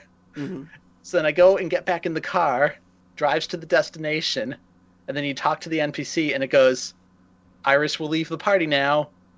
And I'm like, okay, I click yes, and she literally never joins you for the rest of the game. Wow. So it's just like... They made all this stuff that is like incredibly easy to miss for some reason. It's just super weird. Like, there's like a glitch to get one of the other optional characters into your party full time, but like it kind of messes up because that's not supposed to happen. Yeah, I'd imagine that being a bit game breaking. Yeah. People are pretty desperate to get a girl in the party in this game, though. Just a bit, yeah. Just a bit. So yeah, the first half of the game is this big open world and lots of side content that you can become very over-leveled by if you do all at the start. Because Chapter 3, like, they kind of section you off in the western area at the start. And then Chapter 3 is literally called the open world, and it's the entire thing is open to you at that point. Oh, jeez. Oh, wow. So I have seen people saying, like, oh yeah, I'm in chapter 3, I'm level 60 now. Uh And other oh. people are like, I beat the game before level 60. What are you doing? Yeah, like I've 'Cause- seen people taking screenshots of their final award being at like level 54 or 55 and like, wow, it's a little fucking Yeah. over leveled there, Jack. Yeah, so people are like, oh, I've spent 60 hours on chapter 3, which, hey, that's a big, I mean, it is all the content of the game practically. Yeah. It's like, if you want to engage If that's in how you want to it, engage right. with the game, I mean, Yeah. that's totally cool. But then also, once you do the main story, you're going to be over leveled by like a Yeah. lot. Like, But it's also like, I would be kind of bored. yeah. Mm-hmm. So the open world content in this game isn't really great. Like, There's not really quests, there's errands, where a lot of it is just go to point A, okay, kill this monster, come back, and then kind of busy work. So I did all the stuff I did on that was like, if I saw it on the way to the next quest or like the main story quest, I just hop off and do it. Yeah. So like I didn't go out of my way too much. That's how I approached Metal Gear Solid 5 was Yeah. like I would lay down a marker for a story mission, and if there was like an outpost or something I needed Yeah. to capture on the way, I'll take care of that. So I was trying to really role play it as like I'm not going to fast travel because I think fast travel kind of breaks the game. Because the Seems whole like it point of would. it, Yeah. the whole point of it is a road trip game. Yeah. And like having to take care and be like, oh, don't go out at night. So like trying to manage like, okay, I'll do this side quest and then I'll rest here. Like trying to manage out how your next 40 minutes are going to go was kind of neat. And then we'll camp out and have a party and eat food. A little don't starvey, if you will. Yeah. Because, man, early in the game, if you're out at night, you will get fucked up because these really high-level iron giants will appear and just fucking wreck your shit. That's so cool. Yeah, because they just...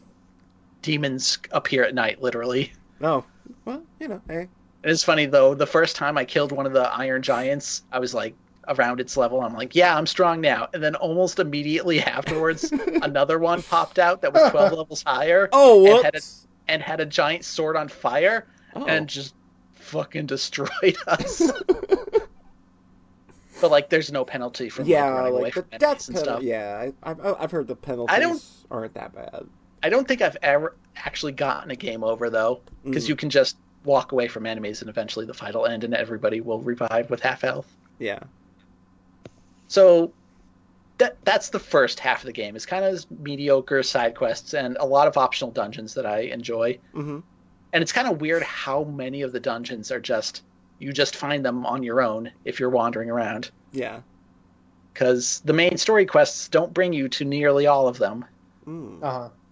So then there's the second half of the game where, hey, remember how everyone hated Final Fantasy 13 for being linear? Uh-oh. What if we do that for the back half of the game this time? Oh, no. But we'll hide it so that they can't return the game because it's too late. Because Yeah, you've already played 60 hours. Pretty much. I mean, I think for the sake of the story, it works way better. Because, like, the story basically doesn't even start till you get to this point. Mm-hmm. Uh-huh. But it also happened way earlier than I expected.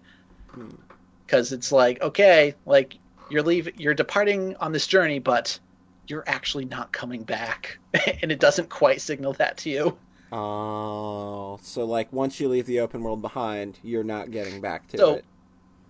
You can go back, just not in a story-related sense. Gotcha. There is the dumbest thing I've ever seen.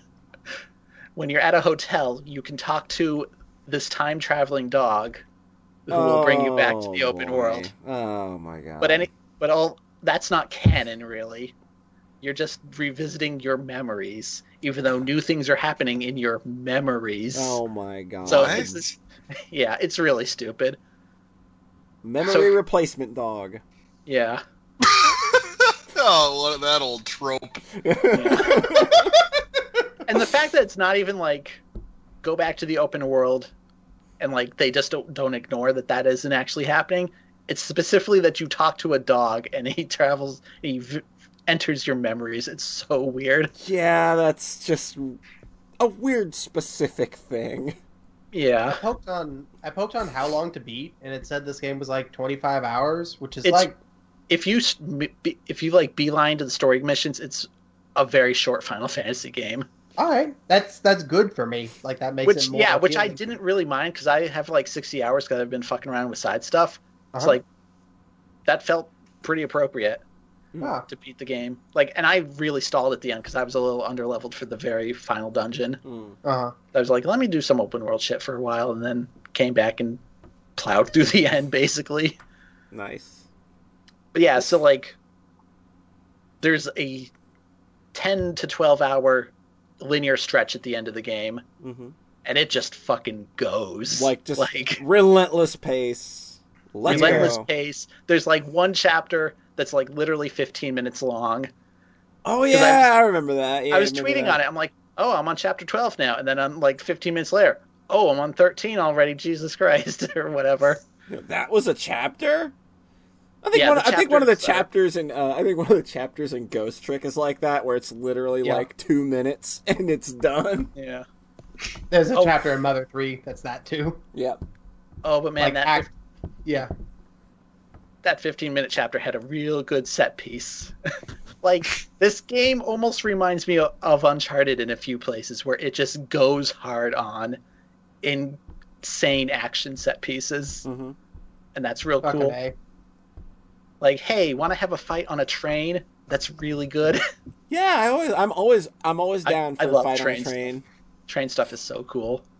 So yeah, and then the characters, they go through their arcs, and like, I really liked the second half, honestly, Mhm. because it's just like more happens, and you give a shit about the characters. And a at this good point. Final Fantasy story, it sounds. Yeah, and it's a very Cool. Final Fantasy-ass Final Fantasy story, basically, without getting into specifics. Well, that's good because I like a Final Fantasy But- Final Fantasy story.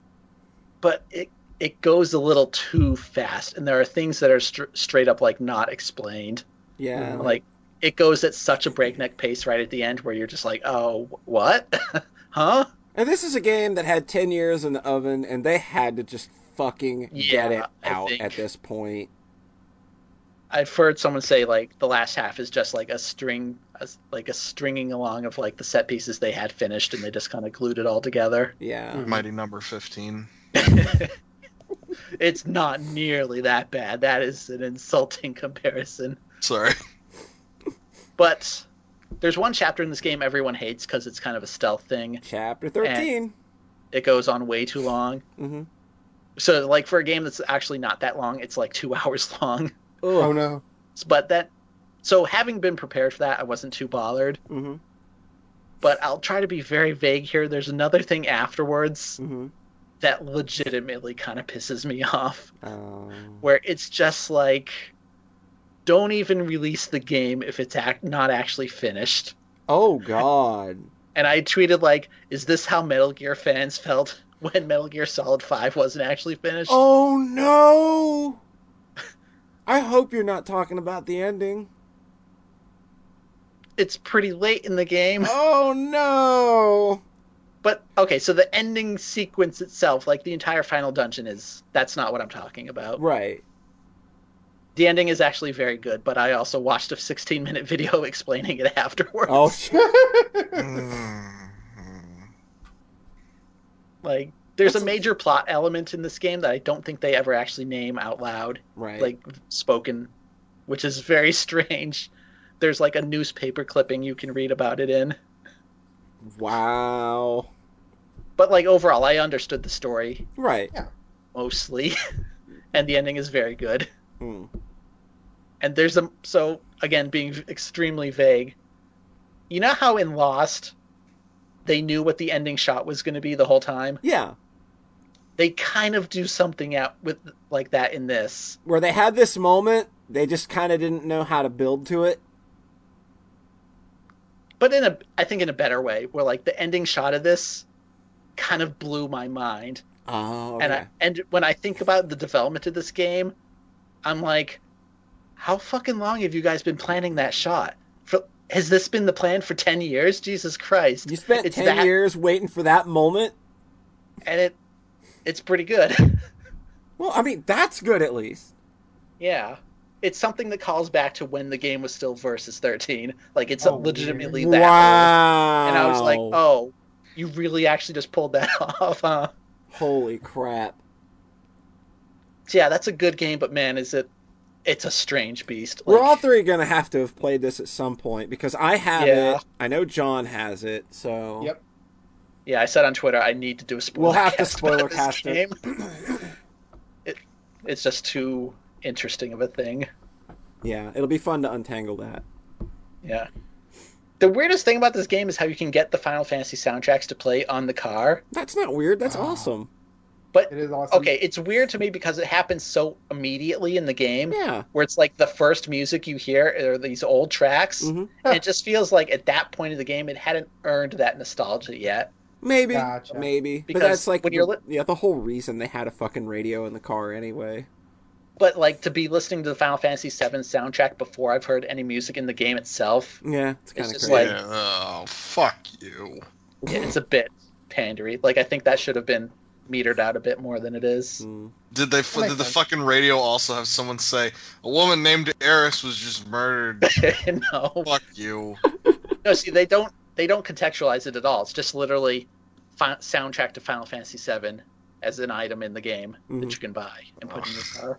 Of course you can. Why? Why the fuck wouldn't you? Oh, You know the what? default, there's a This is- couple songs like as the default in the car, and they're terrible. Mm. They're like the worst bland open world driving music. Sephiroth's theme. There you go. I'm sure that's in there. One winged angel. That would be wonderful if that's You know the fucking default theme. You have to drive listening to that and you can't change it. It would have been amazing if there was a radio DJ announcing all these tracks. Oh god. There you That go. would have been That would amazing. have saved it. Yeah, Cool. So is that Final Fantasy 15? that's some of Final Fantasy 15. All that you can actually cover without spoiling, at least. Yeah, probably. Cool. John. That's me. Well, what else you been doing?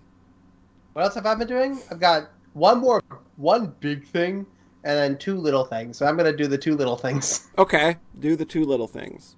I played three missions of Doom now. Dun, dun, Doom. dun, dun. I want to pronounce it such that you can see the all caps. Yeah. You have to. Stop real make people good. sexy. You User game of the year. Yeah, you absolutely have to with this game. You actually have to make sure that the capitals are emphasized here.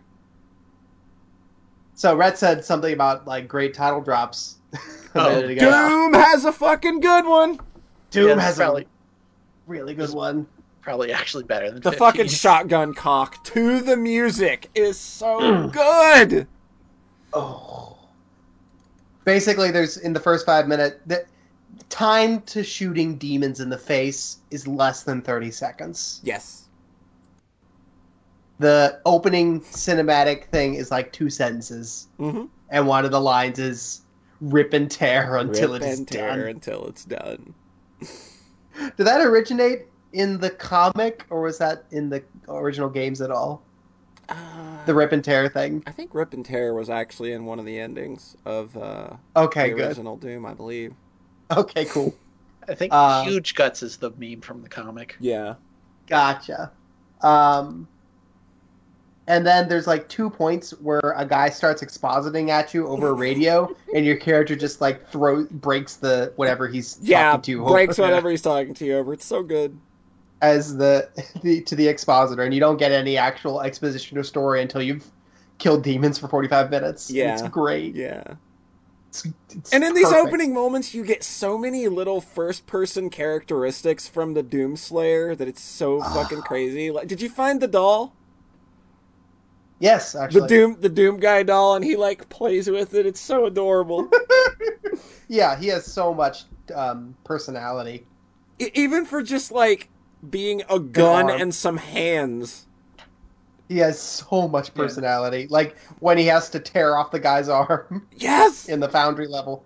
The Foundry level was great because it was like that's the one I just played before the podcast, and it's just vintage. It is a fucking dark labyrinth, and you got to find a bunch of key cards. Yep. And it's really hard. And I finally turned up the gamma 1 notch because I set it to the lowest possible thing at the beginning where I could still see the logo. It's a little And it was- too dark that way, I think, honestly. It was so dark that I had a really bad headache when I got home. That's not good either. And then I was like, I'm gonna play some Doom. That's probably the worst game to play with a headache.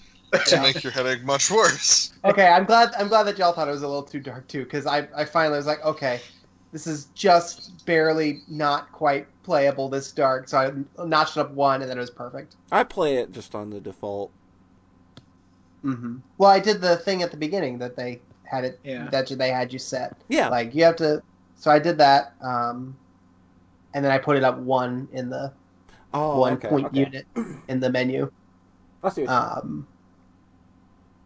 I love that it's so fucking dark. I love that there's all that response to Doom 3 where it's like, all right, the cutscenes, exposition, slow build up to the fights and all that. All right, we'll strip that out. It's still going to be fucking really dark, though. Yeah. Which I feel they we know what relented a we're lot with that re-release of Doom 3. They relented a lot and took a lot of that darkness out, which bummed me. Which sounds boring to me. It's absolutely I'm going to boring. play Vanilla Doom 3 Yeah. when I get to it. Which I do want to get to. It looks amazing in its own right. It really is. So, yeah, this game, the ambiance, holy shit. Like, there's a reason this game has gotten such high praise. There's a reason it was on so many Game of the Year lists that we read last year on the podcast, because, I mean, it's really just that fucking good. Yeah. Like, I'm going to refrain from talking about it because I've only played the first 3 chapters as well. We're right on the same page then. So I imagine Foundry level. Yeah. Yeah.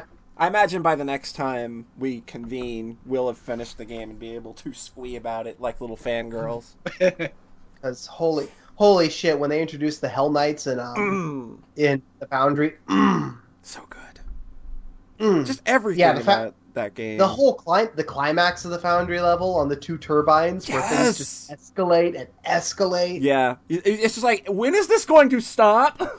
Oh.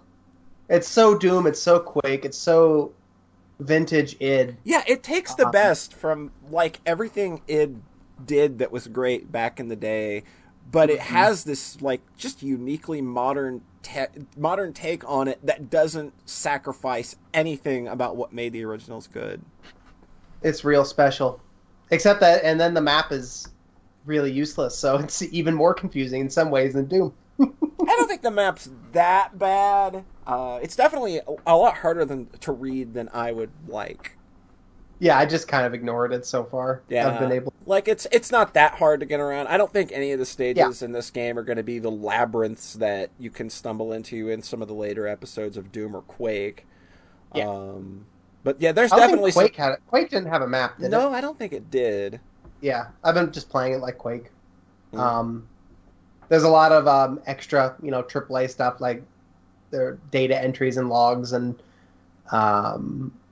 upgrade systems and side things, but it's pretty okay in that it just doesn't seem to get in the way of the dooming. At its core, it's just a good shooter. Like, it feels good.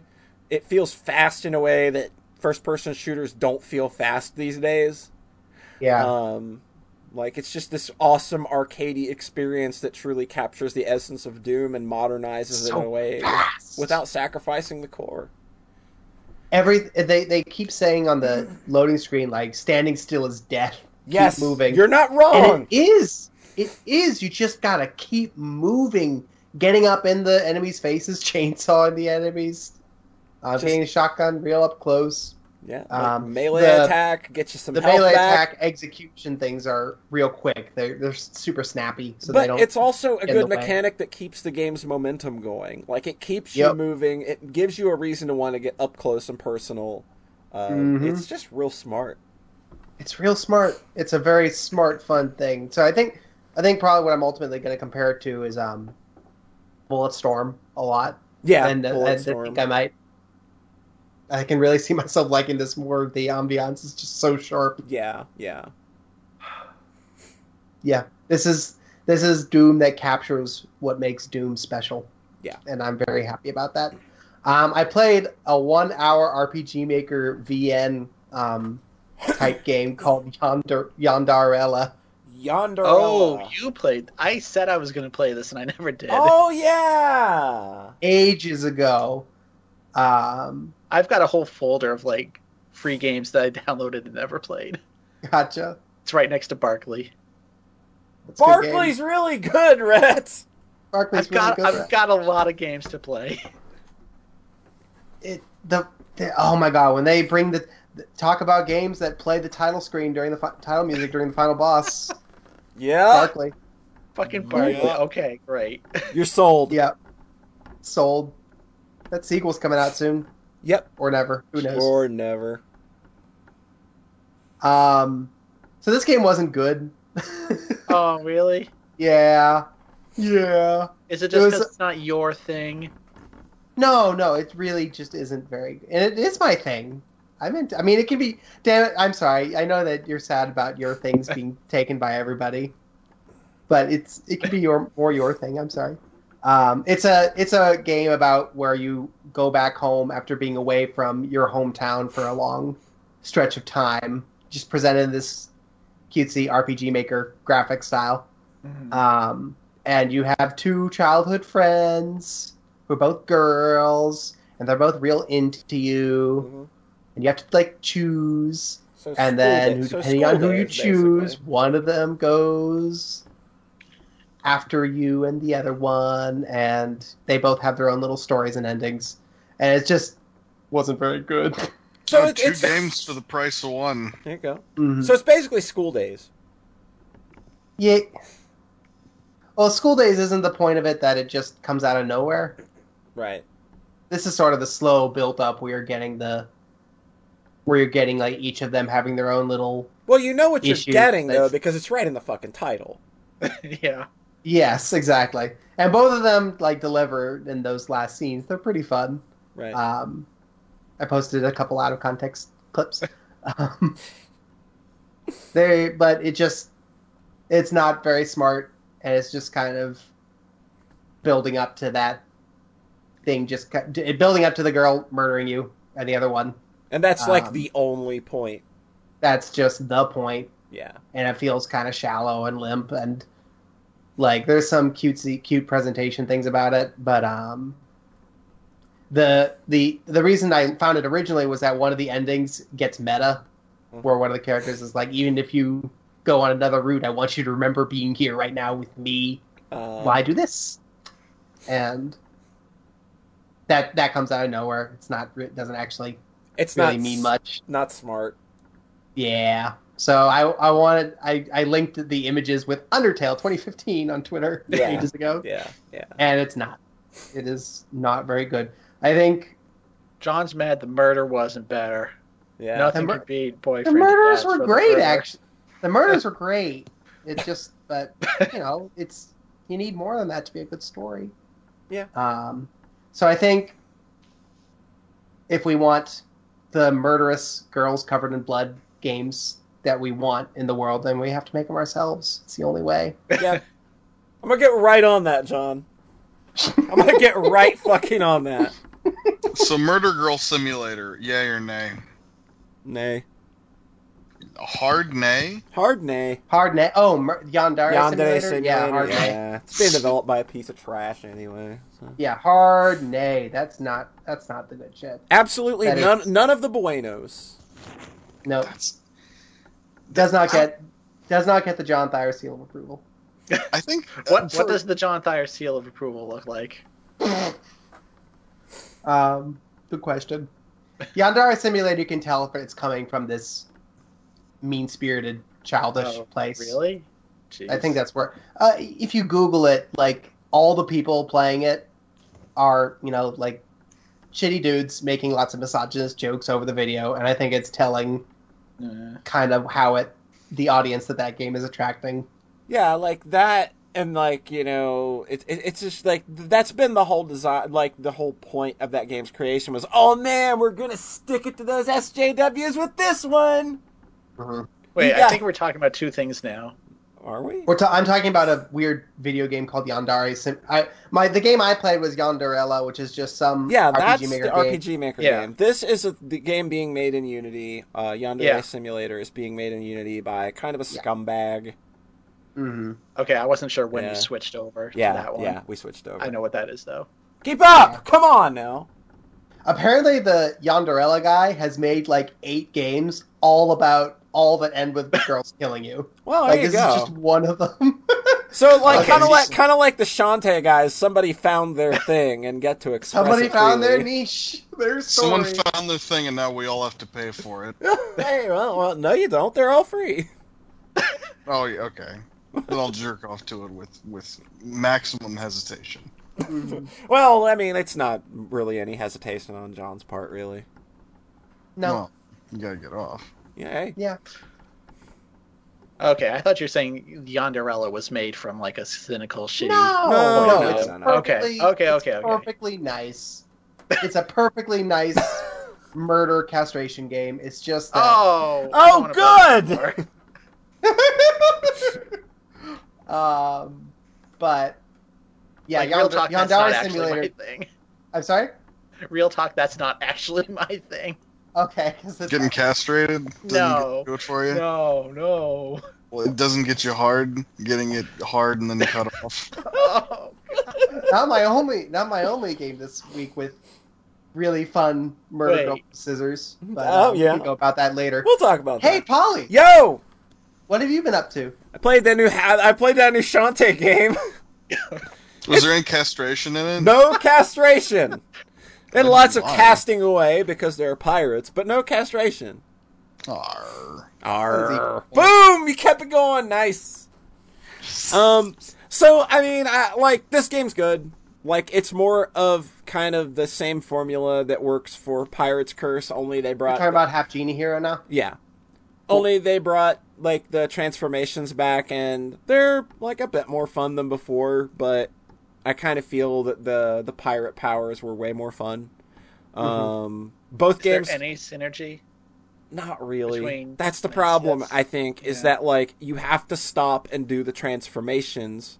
You have to do the dance for the transformation, so there's not really a lot of chance to synergize when you have Yeah. to bring an entire abrupt stop to everything. Whereas in Pirate's Curse, like, you just move from move to move to Yeah. move, and that feels fantastic. I think it'd be so cool if like she could just shapeshift, like if you double tap and she changes forms, like Into a giant While pair of running. breasts. yeah. That's the ultimate transformation. But man, like, this is a game that kind of like had the weird luck of launching sort of right beside Mighty Number 9. And then for a while, both developers were kind of like, yeah, they were like posting art with each other's characters together, like, yeah, this is a cool thing. Boy, I mean, don't that- forget how much hope Mighty Number 9 had riding on it that Yeah. first year. Yeah, that first year, it was a big thing. And like, I remember one of the first things that really stuck out about the Shantae Kickstarter. So unfortunately, when they revealed the game, they had whitewashed Shantae entirely. Whoops, she was a white girl now. And I guess they thought people might just forget. Or hoped they would forget or something. Because, man, they were really on top of getting that shit fixed up real quick. I remember messaging one of the people running the Kickstarter myself and was like, you know, Shantae has always kind of been a woman of color. What color? What? What do we mean? I don't see color personally. I don't see skin Oh. color. Well, it sounds like we And don't know then the real they tried to like existence. walk it back in this weird way where they showed a picture of Shantae at night who still clearly had a white skin tone, but they Yeah. had used the like they had it had, you know, it's a nighttime environment, so they had used a shader to make the character appear darker, but it was like, you know, under the blue of night. And it was just like, no, you guys got it wrong. It's just our shader. Oh, see, like it's just a shader making her look like. It's like, no, dude, your header image, she's fucking white as a sheet. No, it's she died in the last game. She's a ghost. Ghosty. Yeah. But I mean, the game's good. I still think like this and Pirate's Curse were kind of neck and neck until I got to like that final bit of Pirate's Curse, and it was just like, you know, like this game just kind of feels a little more put together and seamless than, you know, despite the fact that it's not a seamless world than Half Genie Hero does, and it's not a seamless world either. Like they kind of like got away from that, thankfully. So it's just like, and then like the last couple of stages in Half Genie Hero kind of just feel like maybe we ran out of Kickstarter money and had to come up with some real simple gimmicks here to make sure we could get this thing in under budget. That said, though, it is a fantastic looking game. Like I will take nothing away from how this game looks or sounds. It's fucking gorgeous, top to bottom. Like the way they've really cuted up the character art style is just really great. It's just a really, really pretty game. Sounds like Shantae probably could have asked Mighty Number 9 for some of their money. They sure didn't fucking use any of it. Yeah. This game definitely got hurt by launching like a week after Mighty Number 9. Yeah. But they still put out like a way better game for like what, $400,000? Was it really that little? I think they made like 10% in the end of what Mighty Number 9 made. Jesus. What the fuck did Mighty Number 9... What the fuck? What do they do with that money?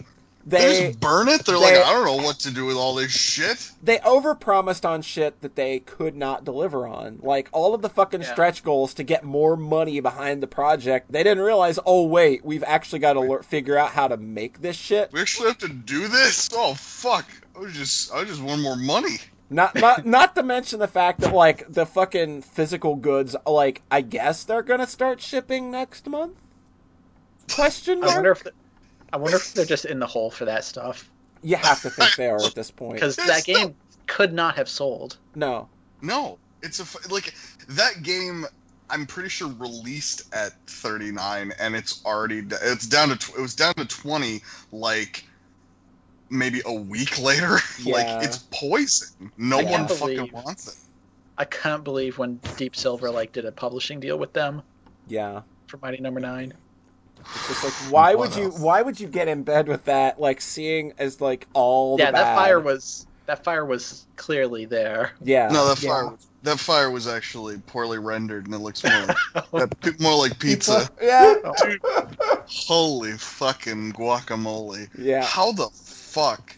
How are you that stupid to make all of those fucking mistakes? Have they never done anything before? Do they not know what people are? Yeah. Did robots make this game? I think robots would have made a better game. I put $40 into that fucking Kickstarter. Oh, okay. Now when I know why you're so mad about it. And like, I've never played the game. I haven't even gotten my free copy. And you know what? I probably can't even get it anymore. I never got mine. I never got mine. They never sent it to me. I paid for it. They never sent it to me. And anytime I contacted customer support, and I did for 2 weeks after the game's fucking release, they never, like, they just eventually stopped returning my emails because it was like, oh, I don't know how to deal with it. Well, would you like a Mighty Number 9 postcard? Absolutely we have not. 600,000 of them.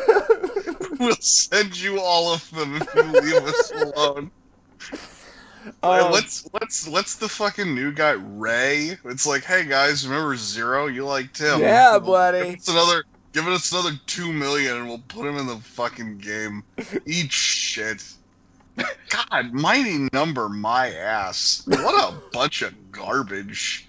Like, why did they... if you gave me $4 million, I couldn't make something that terrible on purpose.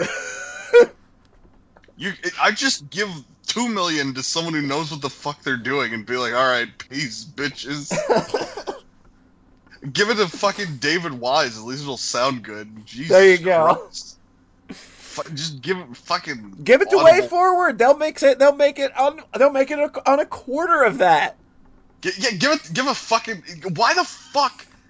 You're Inafune. You've made games before. Yeah. Like, you probably saw them doing something with Mega Man X8 which was pretty okay. It was 3D. Maybe just get a fucking idea off of that, you moron. I just want to fucking take him by his stupid little caterpillar whiskers and fucking spit in his nose. Fucking idiot. He thinks he's fucking Cog of the Walk. They fucking Red Ash my ass. Fuck him. Boy, you don't even release a fucking demo, but when Red Ash is tanking, you're like, hey, here's the demo, but it's for Red Ash. And you can kick a can. That's like in Mega Man Legends. Remember that, kids? Please fund our project. That we're being completely nebulous about what it even is. Is it a demo, or are you creating a pro? What are we paying for? Did you donate to the anime or the game? Oh my god, you donated to the anime. Well, we can't give you anything for that. That's still, don't be silly. I think, wasn't it like after they were like, okay, we can either do English or Japanese voiceover. Let's get some more bucks. Yep. And then like 2 weeks later, they're like, well, some Chinese company funded us $100 grand. They may as well just have said, well, the Yakuza just called and they said they're in. They're big, mighty number. They're all Beckers over in the Yakuza. I also like how, like, I think they made some, like, insult where, like, they called them, like, late stage backers. Slacker backers. Yeah. Fuck. What?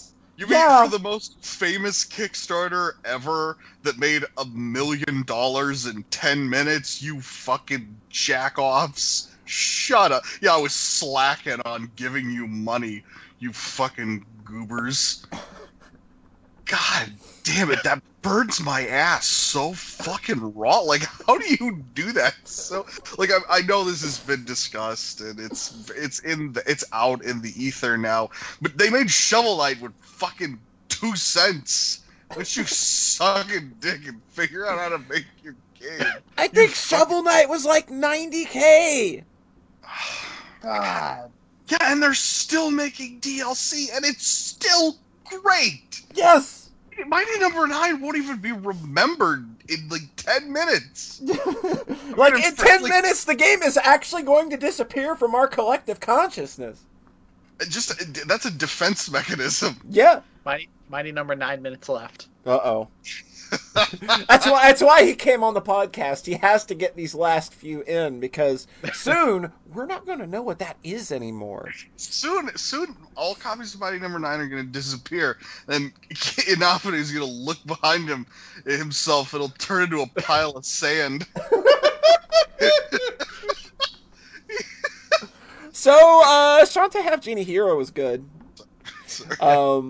So you played this first before Pirate's Curse? I played this before Pirate's Curse. And it still felt like it kind of stretched thin at the end? I think it stretched thin at the end, yeah. Yeah, that's too bad. I think it's good, though. Like, I still think it is a good one of those games. It's still cute. It's still... Like, I don't think that the humor is on point, but I think that's just because there's not quite as much dialogue in this game as there is Pirate's Curse, either. Uh-huh. And you've also go back to just like, oh, hey, Risky Boots showed up. Oh, and now she's gone for the rest of the game until the very end. Oh, hey, how's it going? And it's just like, man, that dynamic works so well, you guys. Why don't that? Those two always kind of need to be in scenes together. Yeah. But I mean, it seems like the thing with the animal forms is that like they've no real purpose for boss fights at all. So it's just like they're mostly used for getting around the stages, and they're fun. Like, they're fun to figure out ways to use them in the stages and how they intend for you to use them. And like the stages are brilliantly well put together.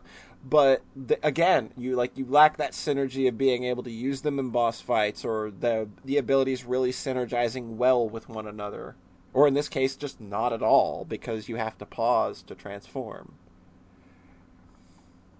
That's real too bad. Yeah. Yeah. Because I didn't love the bosses in Pirate's Curse, but there are definitely a couple where you had to use your gimmick, like the cannon especially. You had to jump over that boss and hit him in specific points. That boss was real cool. I like that one. Yeah. But yeah, like it's still, pretty good little game. Cool. kind of speed things up here, I will mention that I did a review this week for 7th Dragon 3 code VFD. If anybody wants to go to the head on over to the main site to read that. I played through that. It was a game I picked up on the old holiday break. It is a decent little like dungeon crawler / JRPG. I think this game kind of splits the difference down the middle nicely between being a dungeon crawler of the Etrian Odyssey variety and a straight up JRPG, where like there's some leniency here, like the game's not going to go completely ham and roll you like something like Labyrinth of Toho or Etrian Odyssey will. And I think the game just looks and sounds amazing. Like, I think it's one of the best looking games like on the system. Like, Cool. And I think Shin Megami Tensei 4 is like one of the better looking 3DS games, and I think that this game really kind of like gives that game a run for its money in terms of its presentation and just how everything, like, there's just so much detail in every little thing. So you can head on over to the site and check that out if you want to read that. Rhett, I guess we're going back to you. Okay, so we talked about all them Shantae games. We did. I played another Metroidvania What'd you do? that goes very hard in the Metroid direction. I played Axiom Verge. That game. That game. Yeah, that game's garbage. You were right. Yeah, it is. Nobody likes it. Yeah, nobody. John, you have not played this, right? Yeah, well, I played the whole thing. It was good. Oh, I'm the last one to play it then. Yep. Yeah, we're caught up. Yeah. We've all played Axiom Verge. It is Soxcast approved now then. Yes. Yes. Yeah, that game is real rad. Yep. Like, it manages to do and have so much of its own identity, despite the fact that it is so very, very inspired by Super Metroid. Yes. I don't even think Super Metroid. I think it's specifically the first game it seems to be drawing from the most. I think aesthetically the first game, and then, Yeah. but then like with the play and the structure more Super. Yeah. But it's also like, so I'm playing it on hard because I looked up the differences between normal and hard at the start. Yeah, you definitely want to play that on hard. Yeah, I think I should have. Yeah. because I think, there's who makes those games like Oniken, like the Joy hard Masher. modes. Yeah, Joy Masher. Like their games get way too crazy on hard, where it's like 200% damage, half health, and stuff. So I Yeah. looked up Axiom Verge, and it's like, oh, you deal 90% damage, and you take like 110% damage. Yeah, it's not that And- bad. And the bosses move 25% faster, which was the real interesting one to me. It's yeah. better that way, trust me, because those bosses are real boring on normal. Yeah, they're real. Yeah, they are. They're real good on hard. Yeah. Which is funny. Okay, that was weird because you were on one of the bosses, and I was like, yeah, the bosses in that game aren't great, but then cool. Yeah. That they just make them a bit smarter. The third and fourth bosses in particular took me a lot of tries to crack. Oh, God, yeah. I can see that. The first one I beat by like a sliver, and then the second one I just walked all over, and I'm like, oh, okay. But then 3 and 4 were just like, oh, I have to think about this too. Because especially the fourth one is like, I don't know what to do here. Yeah. Because you have to hit it from behind. Yeah. It's a good So- puzzle. Yeah, it's a good puzzle. And then I had one gun that was kind of working, Mm-hmm. but the boss really didn't like me using that gun, so he would back up and then Yeah. and then he'd jump on me when I chased him. So then I figured out the correct gun to use, basically. Yeah. Cool. So it took me a couple tries. Yeah, the bosses in that are real good. Part of why I think it goes for the original game is those bubbles in the first area are just so, like, those are so... exact sprite. Yeah. It's so pretty. Yeah. But it's Oh, also, I think using those bubbles is funny, though, because they don't act like they do in Metroid. You can just blow the shit out of them. Yeah. So it's kind of this funny subversion of like, yes, I look like Metroid, but I'm not Metroid. Destroy you know? me. They're so fun when you get like the shotguns and stuff to just Yes, blow up a whole just- room at once. Just get, like, fucking particle effects going everywhere. Yeah. Yeah, the particle effects are crazy because this game is obviously not giving any shits about any aesthetic or No, limitations, not really. at all. Especially when you get to like the parallax backgrounds that have like detailed shading and multiple levels at once. Yeah. yes. I kind of wish it went closer to actually looking like an NES game, but I guess that's part of it having its own identity. Right. It's not actually, but like color wise, I think it's pretty close. To SNES, Like, there's one- anyway.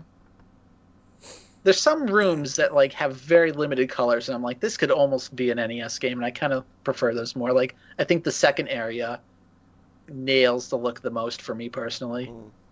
Mm. Like, there's one room that's just entirely pink for some reason, and that's such a striking room. I really like it.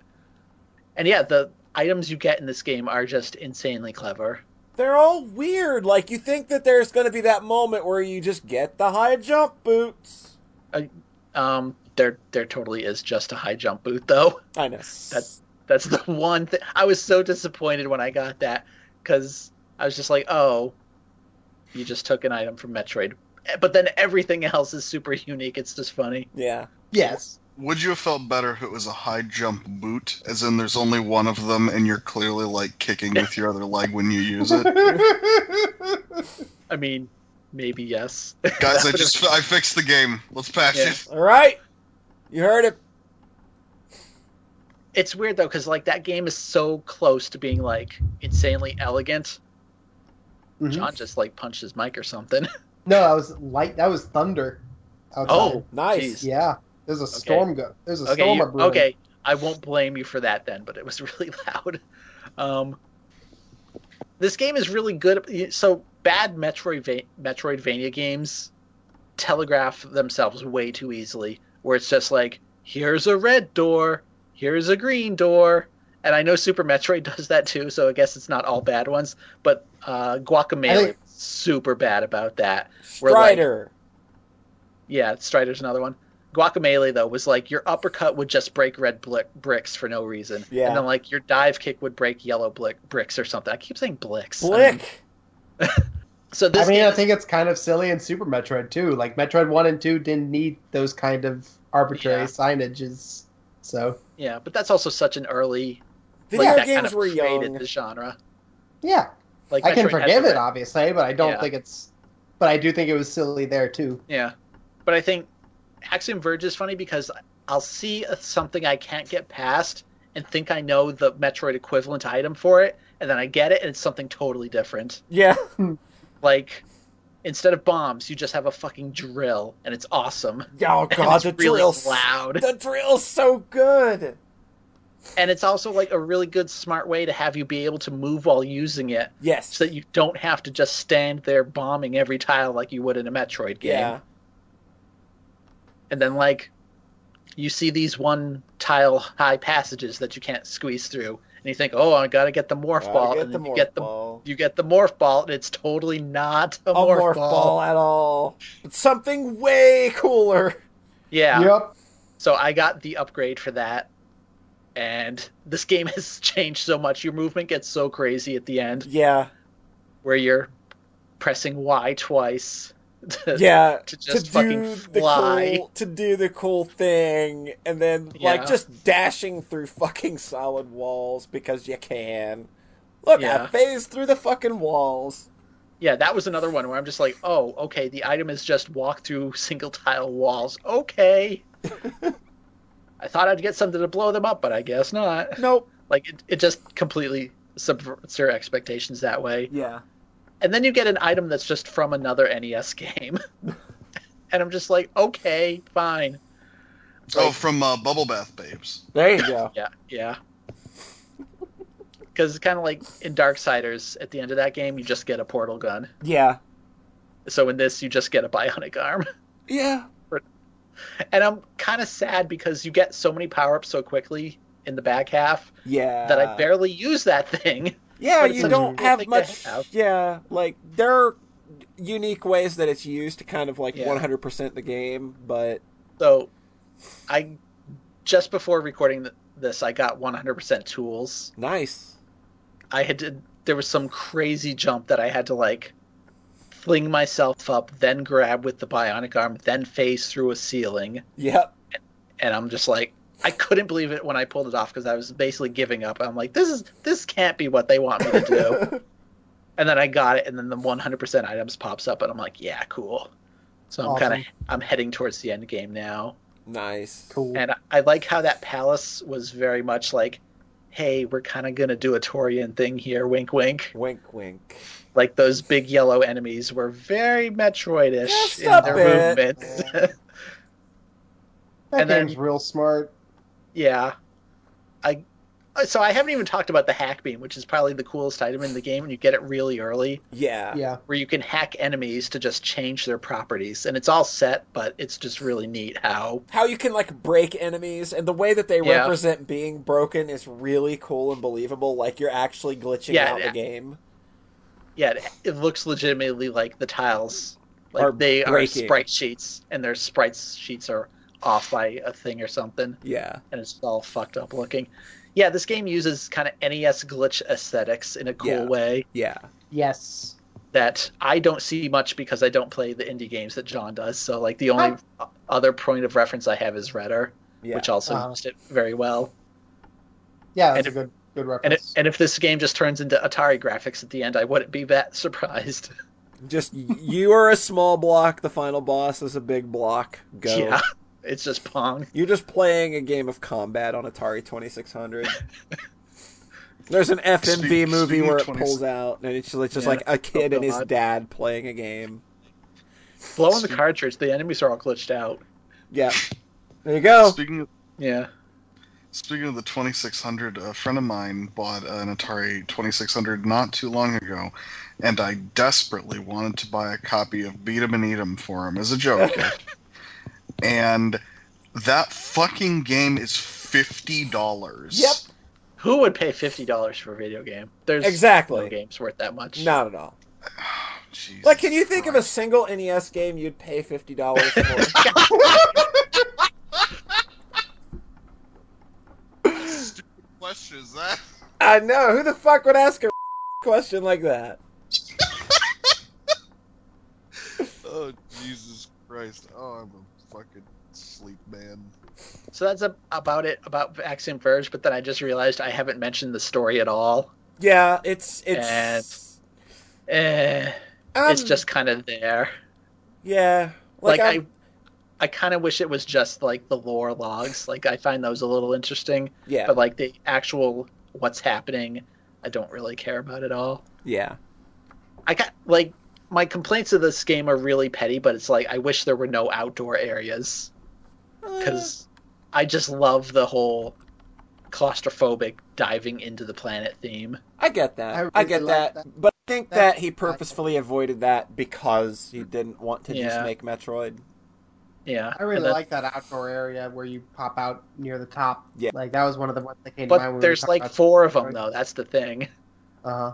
There's multiple outdoor areas. There's like the sunny one, and then the snowy one, then the kind of nighttime one. It's just like, Yeah. You know what? A lot of it is.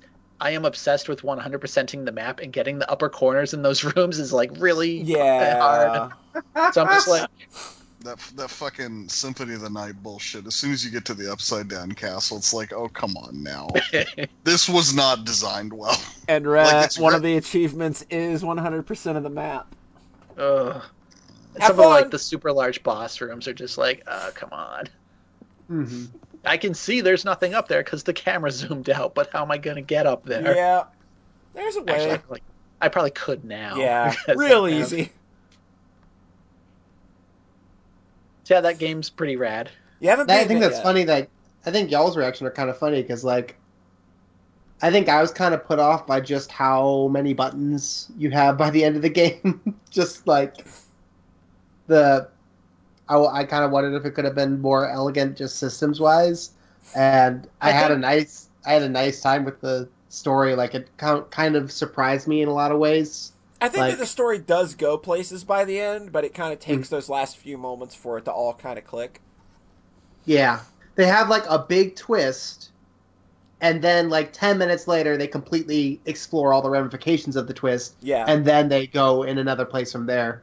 Yeah. Like they have a twist that would be the ending of a boring Metroid clone. Yeah. And then they actually move past that and have a story that's worth telling. Right.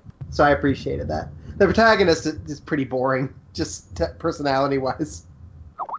Though. Yeah.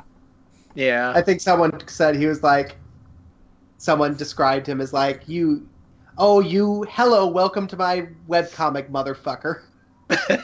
Yeah, that's pretty fair. He's not that bad. He's just kind of there. Yeah. Yeah. I like his look, though. Like, he looks cool. Yeah. And, like, the jackets you get. The jackets are really cool. Honestly, I really like his... I said that, but then I really like his, how he talks with the other characters, especially in the back half, and how he ultimately communicates with the final boss. Yeah. I'm not there yet. Yeah, don't say Oh, anything. you haven't finished the game. I All have. right. I'm in the final area, or what I think. Oh, is the final area. okay, cool. I'm glad I didn't spoil it. Yeah. Yeah, Yeah. I think there's a lot of good dialogue, and I think the story is pretty cool. Yeah, I'm like at the elevator, or what they call it. I like the hallucination Torian Yeah, room. that. I really thought that was going to be a real boss fight. I was like, oh shit, I lost. I can't remember how it went.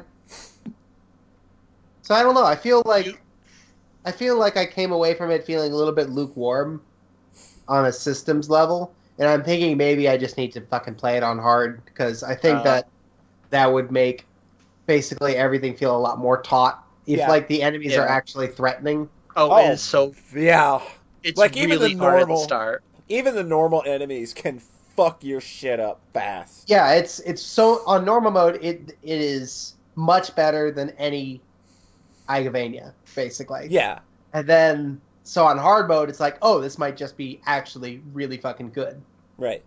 Yeah. All right, cool. I'll probably get that a replay Yeah. at some point then.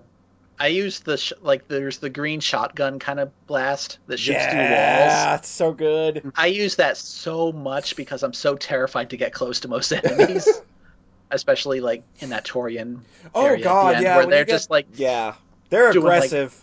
a fifth of your life in one hit. Yeah, Jeez. they get real aggressive at the end. Yes, it's like the last area is just like, oh, if I touch anything, I'm dead. Fuck. Pretty much. The hallucination section is real cool though. Oh, that's so good. Yeah, there's some parts in this game where they'll kind of subtly lock you out from where you were before, and then you're like, oh, I'm stuck in here, huh? So, like, I tried to get out of the hallucination area, and it wouldn't let me because I'd phased through a wall, Oh, and then I couldn't go back that way Yeah. without an upgrade. yeah. Yeah, it's real clever, actually. Yeah. Like, when you go from area 2 to 3, there's, like, Yeah. a jump you can't make on the way back. Yeah. Yeah, I noticed So that. you get locked in. That's good because Super Metroid did do that a couple times. Just so, if you give the player the entire map all the time, they're just gonna like backtrack constantly and get lost and not have a forward momentum. Because I was backtracking constantly and getting lost in Axiom Verge, and then I realized that the way forward was actually really obvious, and I just was Yeah. a dum-dum. Yeah. But every time I did that, I'd hit kind of one of those break-off points, and then where they locked me off from the previous stuff, and then I wouldn't run around like a jackass for another hour. yeah. Yeah. Yeah. So it's very smart and Super Metroid-y in the way that it funnels you through the world, Yeah. and I really Yeah. appreciate that. I think towards the end it gets a little. I mean, obviously it's going to be open towards the end but then they don't really signal where exactly to go. Yeah. Like to find Yeah. that palace at the end, I'm just like, well, I guess I can get up there now. But then the path up there is so long, and I've come here like 3 times. Yeah, And then- I played and then- my file. I did not 100% it, get all the stuff, Yeah. but I got my file was like 7 hours, and I think I could have beaten it in about half that. Probably. I think I'm already Pretty over 7 comfortably. hours. Yeah. I think I'm at Well, like you're near the end, and you're taking a lot more time. I just yeah. Yeah. backtracked a lot, wandered around a lot because I was getting lost, but it felt earned, and it still felt smart and telegraphed in a way that the Igavania games don't really Yeah. pull off. It's a neat thing. Cool. So is that Axiom John- Verge? Yeah, that's Axiom Verge. John, what have you been up to? I played all of Danganronpa Trigger Happy Havoc, and I played the first 4 chapters of Danganronpa 2 Goodbye Despair, and I finished Danganronpa 2 Goodbye Despair today while I was at work, and she said she cried for basically the entire last act and the last half of the 5th act, Yeah. and that she liked it even more than the first game, which is probably one of my new all-time favorites. Yeah. Those, Oh, boy. I heard on a certain podcast that those games are real fucking good. Yeah. Very I finished Danganronpa 1 New Year's Eve, which was a very perfect time to finish. It get that actually ending, was. actually. That's good timing, especially that ending. Yep.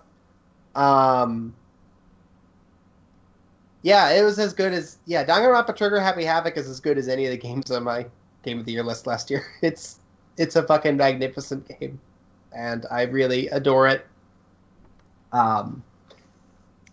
Ensemble casts like you would not believe.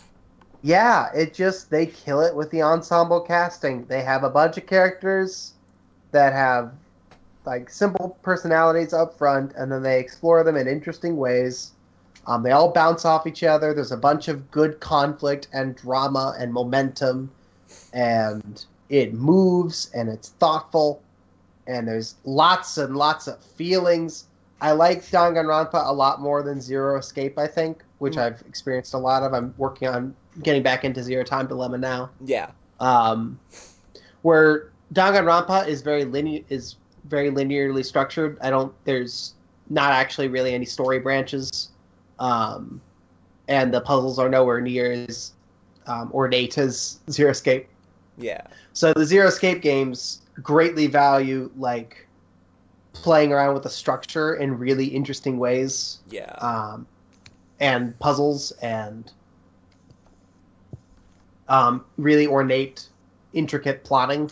Yeah. And Danganronpa is much simpler in that department across the board.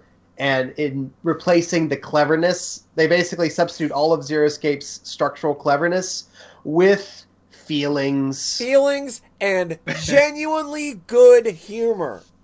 Yes, and being actually really fucking funny. Yes. Yeah, Danganronpa is extremely funny and propulsive, and it has lots of good feels. Yeah, like Zero Escape cannot really pull that off because that's not the kind of story it is. So it's very dour, it's very dark, it's very heady, and then Danganronpa can get away with having these moments of just like sheer hopelessness and agony. Yep. And then follow it up with Pound My Fluffy Bear Ass. Say that again. Slow that down. Pound ASMR. my fluffy bear ass. Monokuma ASMR. Danganronpa Trigger Happy Havoc is the best visual novel I've ever played. Unless I finish Danganronpa 2 Goodbye Despair and think it is. One of the two is destined to take top honors. Yes, just without question. There is no comparison. I really fucking love Danganronpa, and it is worth everything that everyone had been telling me about it. And I'm really excited to spend like 7 hours tomorrow wrapping up 2.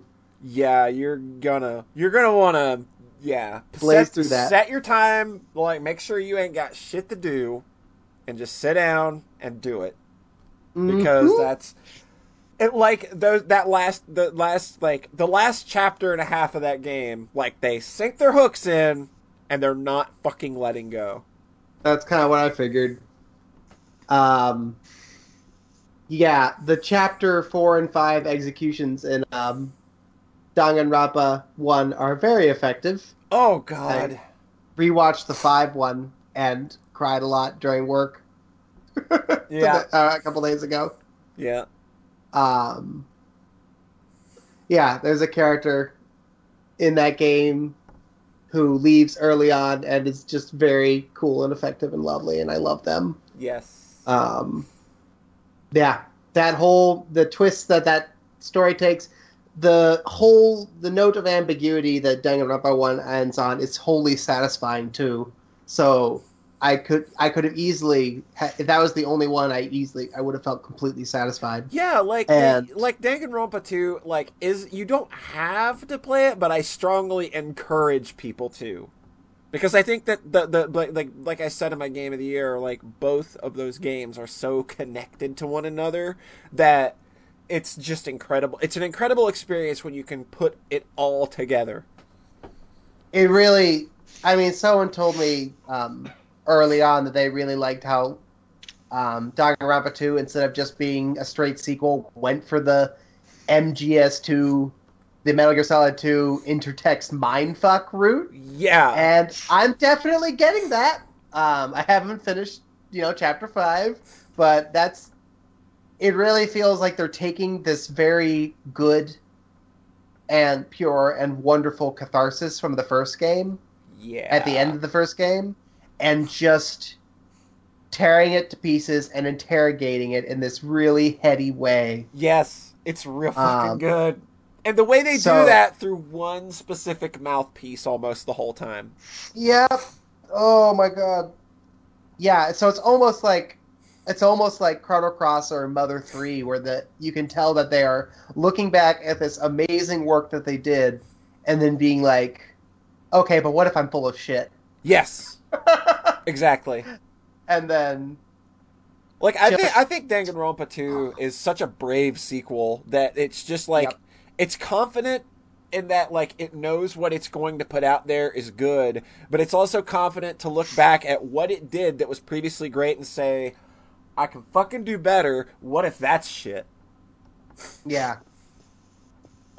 Oh, it's really a smart thing. And you can tell, I can just kind of tell with Danganronpa 2, because it's been teasing that along quite nicely for the whole time. Yeah. The Chapter 4 execution in Danganronpa 2 is one of the most complex reactions I can think of to a game, because it's so fucking funny. Yeah, it's funny, but it's got layers to it that you're like, well, but it's very interesting because the Chapter 3 resolution is that a character is very not the person you thought they were. Yeah. Whereas the Chapter 4 resolution, the character completely stays true to who they are and who you know them to be. Yes. While still doing something that you don't necessarily understand right off the bat. They don't have that moment of a Phoenix Wright moment of where they lose their shit and just completely crumble under the, rip their faces off. And you're just waiting for that to happen because they just did in the Chapter 3 trial. But then for all of that Chapter 4 resolution, and it's perfect because of Sonia's crush for that whole chapter. Yeah, that's so adorable. Oh, it's so adorable. I really love Danganronpa, and I'm probably going to cherish it for a very long time. These games are very special, and y'all should play them. Absolutely. John, we've got Danganronpa V3 coming this year, dog. Yep. Anna's watching the three anime in the other room. Yeah. So she'll get her reaction to that too. Yep. Cool. She played Danganronpa If. Oh yeah, that's pretty good too. It's a cool little spin on some of the events in the first game that give you kind of an alternate take on another character that we didn't get a lot of a perspective from, and it's kind of interesting. I think you should definitely read that once you finish Danganronpa 2. Yeah, it's a 2-hour thing that says how would Danganronpa 1's story go if this character hadn't died near the start of the game. Yeah. And then it progresses logically from there. Yeah, it's real good. It seems real cool. And then there's apparently another spin-off of Danganronpa 2 where Monokuma loses near the beginning of the game. Yeah. And so things just are hunky-dory, which sounds pleasant too. Our pleasant tropical island life. Without murder! Oh, you lost John there. Damn it. Okay, favorite characters. Oh God, I love everybody. I love everybody. I love everybody except Teru. Everybody but Teru, the horny chef. There's even other horny characters that I love. Yeah, all of the other horny characters are fine, but he is simply the grossest fucking human being. Hifumi is I liked Hifumi a lot. Yeah. He seems like all of these stock archetypes that they stuff into characters besides Teru are just, they have so much empathy and are so sympathetic towards them and fill them with so much life and love that it doesn't matter that they're a stock archetype because and Teru is literally just, I want to watch you take a shit and jack off. Jesus Christ. That's literally his thing, man. Japan. I can't even say that. I can't even say that. It's just, this is a gross character that's just like, dude. Oh my god. Yeah. But sometimes also, Danganronpa 1 has a bunch of weird gender stuff that was interesting to stew over. Yeah, it's a lot of interesting stuff to unpack there too. I've had a lot of people, since they heard me talk about Danganronpa on the podcast, kind of ask me about some of the gender stuff that kind of pops up and it's just like, it was kind of cool that people actually care enough about that kind of thing to want to be sensitive to it if that's an issue. And I thought that was really cool. So props to people. It was interesting. Like I said, all right, starting chapter 2, and then a person popped in with like, "Oh fuck, that's the worst part. Everything else is perfect." And then you're liked kind it. of missing a lot of the subtlety, and you're kind of also disregarding the fact that like we're dealing with teenagers here. They're kind of stupid. Yeah. It's not. There's nothing excusing anything about the way like it's not handled with tact. Mm-hmm. But like, I wasn't personally offended by any of it. Cool. And I don't think that that's... and I'm not saying that nobody should be offended by it or made uncomfortable if that's not their thing. I'm just saying that I personally... I know, like, I'm comfortable with how I see that character, and I understand that character, and I'm totally fine with seeing it the way that I see it. Nepali, I have you on record as saying that you've said that people cannot get offended by this character and that they're big babies if they do. Is that true? Absolutely. Confirm that shit. Put it in black and white. Put it on the front of the Wall Street Journal. Well, at least they know. At least we know where you stand on the big issues. Right. Basically, the way they handle certain reveals is very tactless and cringy in the moment. Yeah. It's real in the moment. And then the character themselves. Yeah.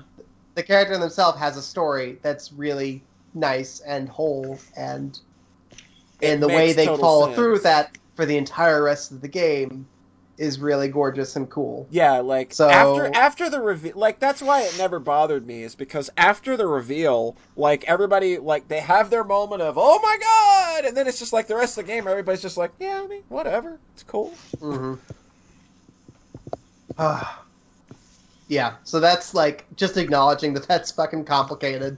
Yeah. And really it also just comes down to probably cis people making weird gender stuff for the sake of their story. Yeah. And then not really knowing what they're doing. Yeah. But then, without really thinking about it, making stuff that's really interesting and resonant and layered and ugly and tactless and complicated. Exactly. So it's sort of like Ava Problems' piece on trans readings and Dark Souls and Castlevania, and just like having fun with the gender ramifications in stories that are not actually written with that stuff like sensitively in mind, like stuff with Gwendolyn in Dark Souls. Yeah. So it's all jumbled and messy, and I think that's okay. Yeah. But if it hurts, warning, if that might hurt you also. Also, Danganronpa 2 starts with like several hours of fat jokes, so you can also take that into consideration. That could be a little insensitive to people, but at the same time, the character's kind of just like, yeah, whatever. Oh, that's funny. That's funny. I have one more thing besides Danganronpa. I can get that off. That I forgot about. No, you don't. We're running long. You don't have any more. Okay. So I got one last thing we're going to tackle before we shove off here. We got some. There's no news worth reporting, I don't think, and we don't have any questions. And if we do, we'll just get them next time. Oh. So awesome. I didn't even check. I don't think so. Oh well, whatever. Yeah, but we're gonna cap things off with a little bit of butt steam, and I want everybody involved in this one. So I don't know if you guys heard that over the old Christmas break, Blizzard kind of made it known that one of the main characters of their tactical shooty game, she's gay! Holy shit! What? Tracer's Jesus. gay! Tracer's gay! Oh my god. And They as specifically said afterwards she's a lesbian. yes, they Like, very no- specifically no like bisexual here, guys. yep.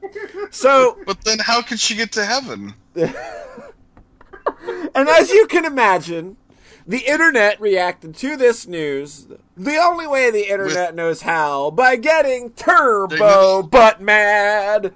Oh. It's my favorite. So I thought what I'd do is I'd have us all kind of go around the table, kind of have a reading of some tweets, some posts that have been around the internet. We'll cap off with a few of these before we head on out of here. I will get us started, and then I'll throw it off to someone. I really wanted to read the first one. It's Well, so tough good. shit, because I'm claiming that one for me. All right, does everybody have the link? Yes. All right, John, do you have the link? Seeing it. Oh wow. Okay. All right, are we ready? Yes. So here is the first of the Fallout, and you guys can pretty this up any way you like. I don't care. Remember, this is butt steam. We're bringing it big here. So our first one is a tweet at Play Overwatch. Why trick straight people into buying Overwatch, but then make lead character Tracer a lesbian 7 months later? That's not ethical. Hashtag ethics in game journalism. I love that last Basically, line. That's not not Bait and switch. bait and switch. The word ethical was used to describe, you know what's unethical? We're like the experiments of the Nazis. Yeah. Virginia Tech shooting, Tracer a lesbian. Oh yeah, they all kind of stand shoulder to shoulder, don't they? So, John, just take that second one there for us. What do we got? I like to think of myself as a pretty open-minded person, but seriously, I didn't need to see that. Now, every time I see Torbjorn's disgusting little face in game, I'm going to be reminded of his wife and 87 children. I didn't need to know that he's had sex hundreds of times to produce that army of kids, but thanks to Blizzard, that image is now burned into my brain. This was completely unnecessary, and I'm really disappointed. Don't think I can call Blizzard my favorite company anymore after this. Oh, you poor baby. Wait, You know, is this one? I think this one's satire. No. no, The title is, "Does Blizzard need to shove it down our throats like that?" So you'd assume it was a Tracer threat, and then it's not. Yeah, this is obviously a joke, Yeah, right? totally. Okay, good. Uh-oh. Okay, who wants to go next? I'll do this one. I want to do this one too. You can't do Okay. that one too, John. You can't do two. There's 4 people. You fuck. Samurai Karasu, why don't you Oh, hit us fuck. up? Oh, Hit our Jesus. next one. Okay. Blizz prefer listening to these trolls and make the most emblematic character in a gay relationship? Fucking Gamergate. No offense, but gay relationship isn't the standard and shouldn't be in a fucking video game like Overwatch. What's next? A transgender? What about Winston in a relationship with a human? Fucking bullshit! Oh. I just really like, what next? Transgender? I love that. I love that. Real shitty. That's so Like, fucking. God. You may as well have just said a dog. a transgender man. Whoever wrote this is a capital A cunt. I watched the Bastion short, by the way, and I want to buy Overwatch now. I realized that another one of my things is robots that are and that have little bird friends, or turn into little birds. That's like a trope. I thought you said called it originally robots with feelings. Well, no, it's specifically robots with little bird friends or robots that turn into Jeez. little birds. Because Okay. that's like a thing in Adventure Zone, in Sonic Adventure, in Bastion, in it's nuts. So, who wants this Okay. next one? Okay, I want John to read the next one so I can get the one after that. Okay. John, take the next one. I'm pretty sure the girl kissed Tracer as a simple thank you, and I'm certain the girl is her roommate and not wife/girlfriend. Can I read the reply to that? Yeah. Man, straight people are wild! Oh my god. Ugh. Just like how fucking unbelievable is it? This next one is the same kind of It's so good. real ridiculousness. Okay, I'm not reading this wrong. I've looked at this one several times. Yeah, this is pretty messed up grammatically. I think No. this is Reddit Homophobes post. are quite intelligent. Yeah, totally. Okay. She doesn't really fault our say she's gay, though. Could just be a British thing to kiss your friend. Also, she's not really gay no matter what. Because ones and zeros can't be gay or straight or anything because they have zero feelings of any kind. Why are you so pissed off, then? No, You know what? he's mad because it's a British thing, but he's not sure. You know how they like call cigarettes fags? Like maybe it's kind of like that. It's cool though, because it's like Okay. zeros and ones. If Tracer kissed a guy, literally no one would be like, oh, they're just friends. She's not dating him. Yeah, I know. On the fucking No, I would have thought that because I'm pretty sure it's a British thing. Yeah. to kiss your Yeah. Yeah, roommate. to just straight up On what? tongue your friends, it's not a problem. They do that all the time over there. It's just totally. it's a British thing, and she's zeros and ones, guys. Zero feelings. Yeah, and she doesn't Much- really fault our say she's gay, though. Doesn't really No, she didn't. She didn't fault our say. default our say. Samurai Karasu, why don't you take us out with the final bit of the great Tracer's the final homophobia. The Tracer sex scandal. The Tracer. The Overwatergate. There is nothing wrong that Tracer is gay, but that you choose to release this information during the Christmas season amounts to nothing less than having a gay pride parade inside the Vatican. Oh my god, just like What? the ridiculous, oh my god, that kind of exaggeration is my jam. I want to be gay to spite this guy. Jesus Christ. Even Jesus on the cross being like they've all sinned would look at that guy and be like, well, they didn't sin that bad, buddy. Shut up. Oh. I'm telling Dad, you're the first one to go down below. Oh my god. And with that, we are going to wrap up our first Soxcast of the year. Samurai Karasu, thank you very much for joining us and getting things kicked off. Thank you for having. Thank you for listening to me drone. Hope we weren't too boring for you. Oh, no, sweetie. Don't ever say that. As he's typing to Rhett right now, please, can this just end? Hang up the call. Gotta jerk off. Hang up the call, the noose is waiting. Well, to be fair, that was waiting before the podcast started. I guarantee you that would have been waiting before it and after. It's right there where it needed to be, baby. If our good friends at the old, if our listeners want to find, but keep up with your antics, where can we do so? Well, you can follow me on Twitter, where I invariably post, rarely, and not that often, so there won't be much. No. It's at MMPR blog on Twitter. Sometimes I'll tweet pictures that I've used in my reviews with funny comments, or sometimes I'll tweet apologies for when I don't update on time.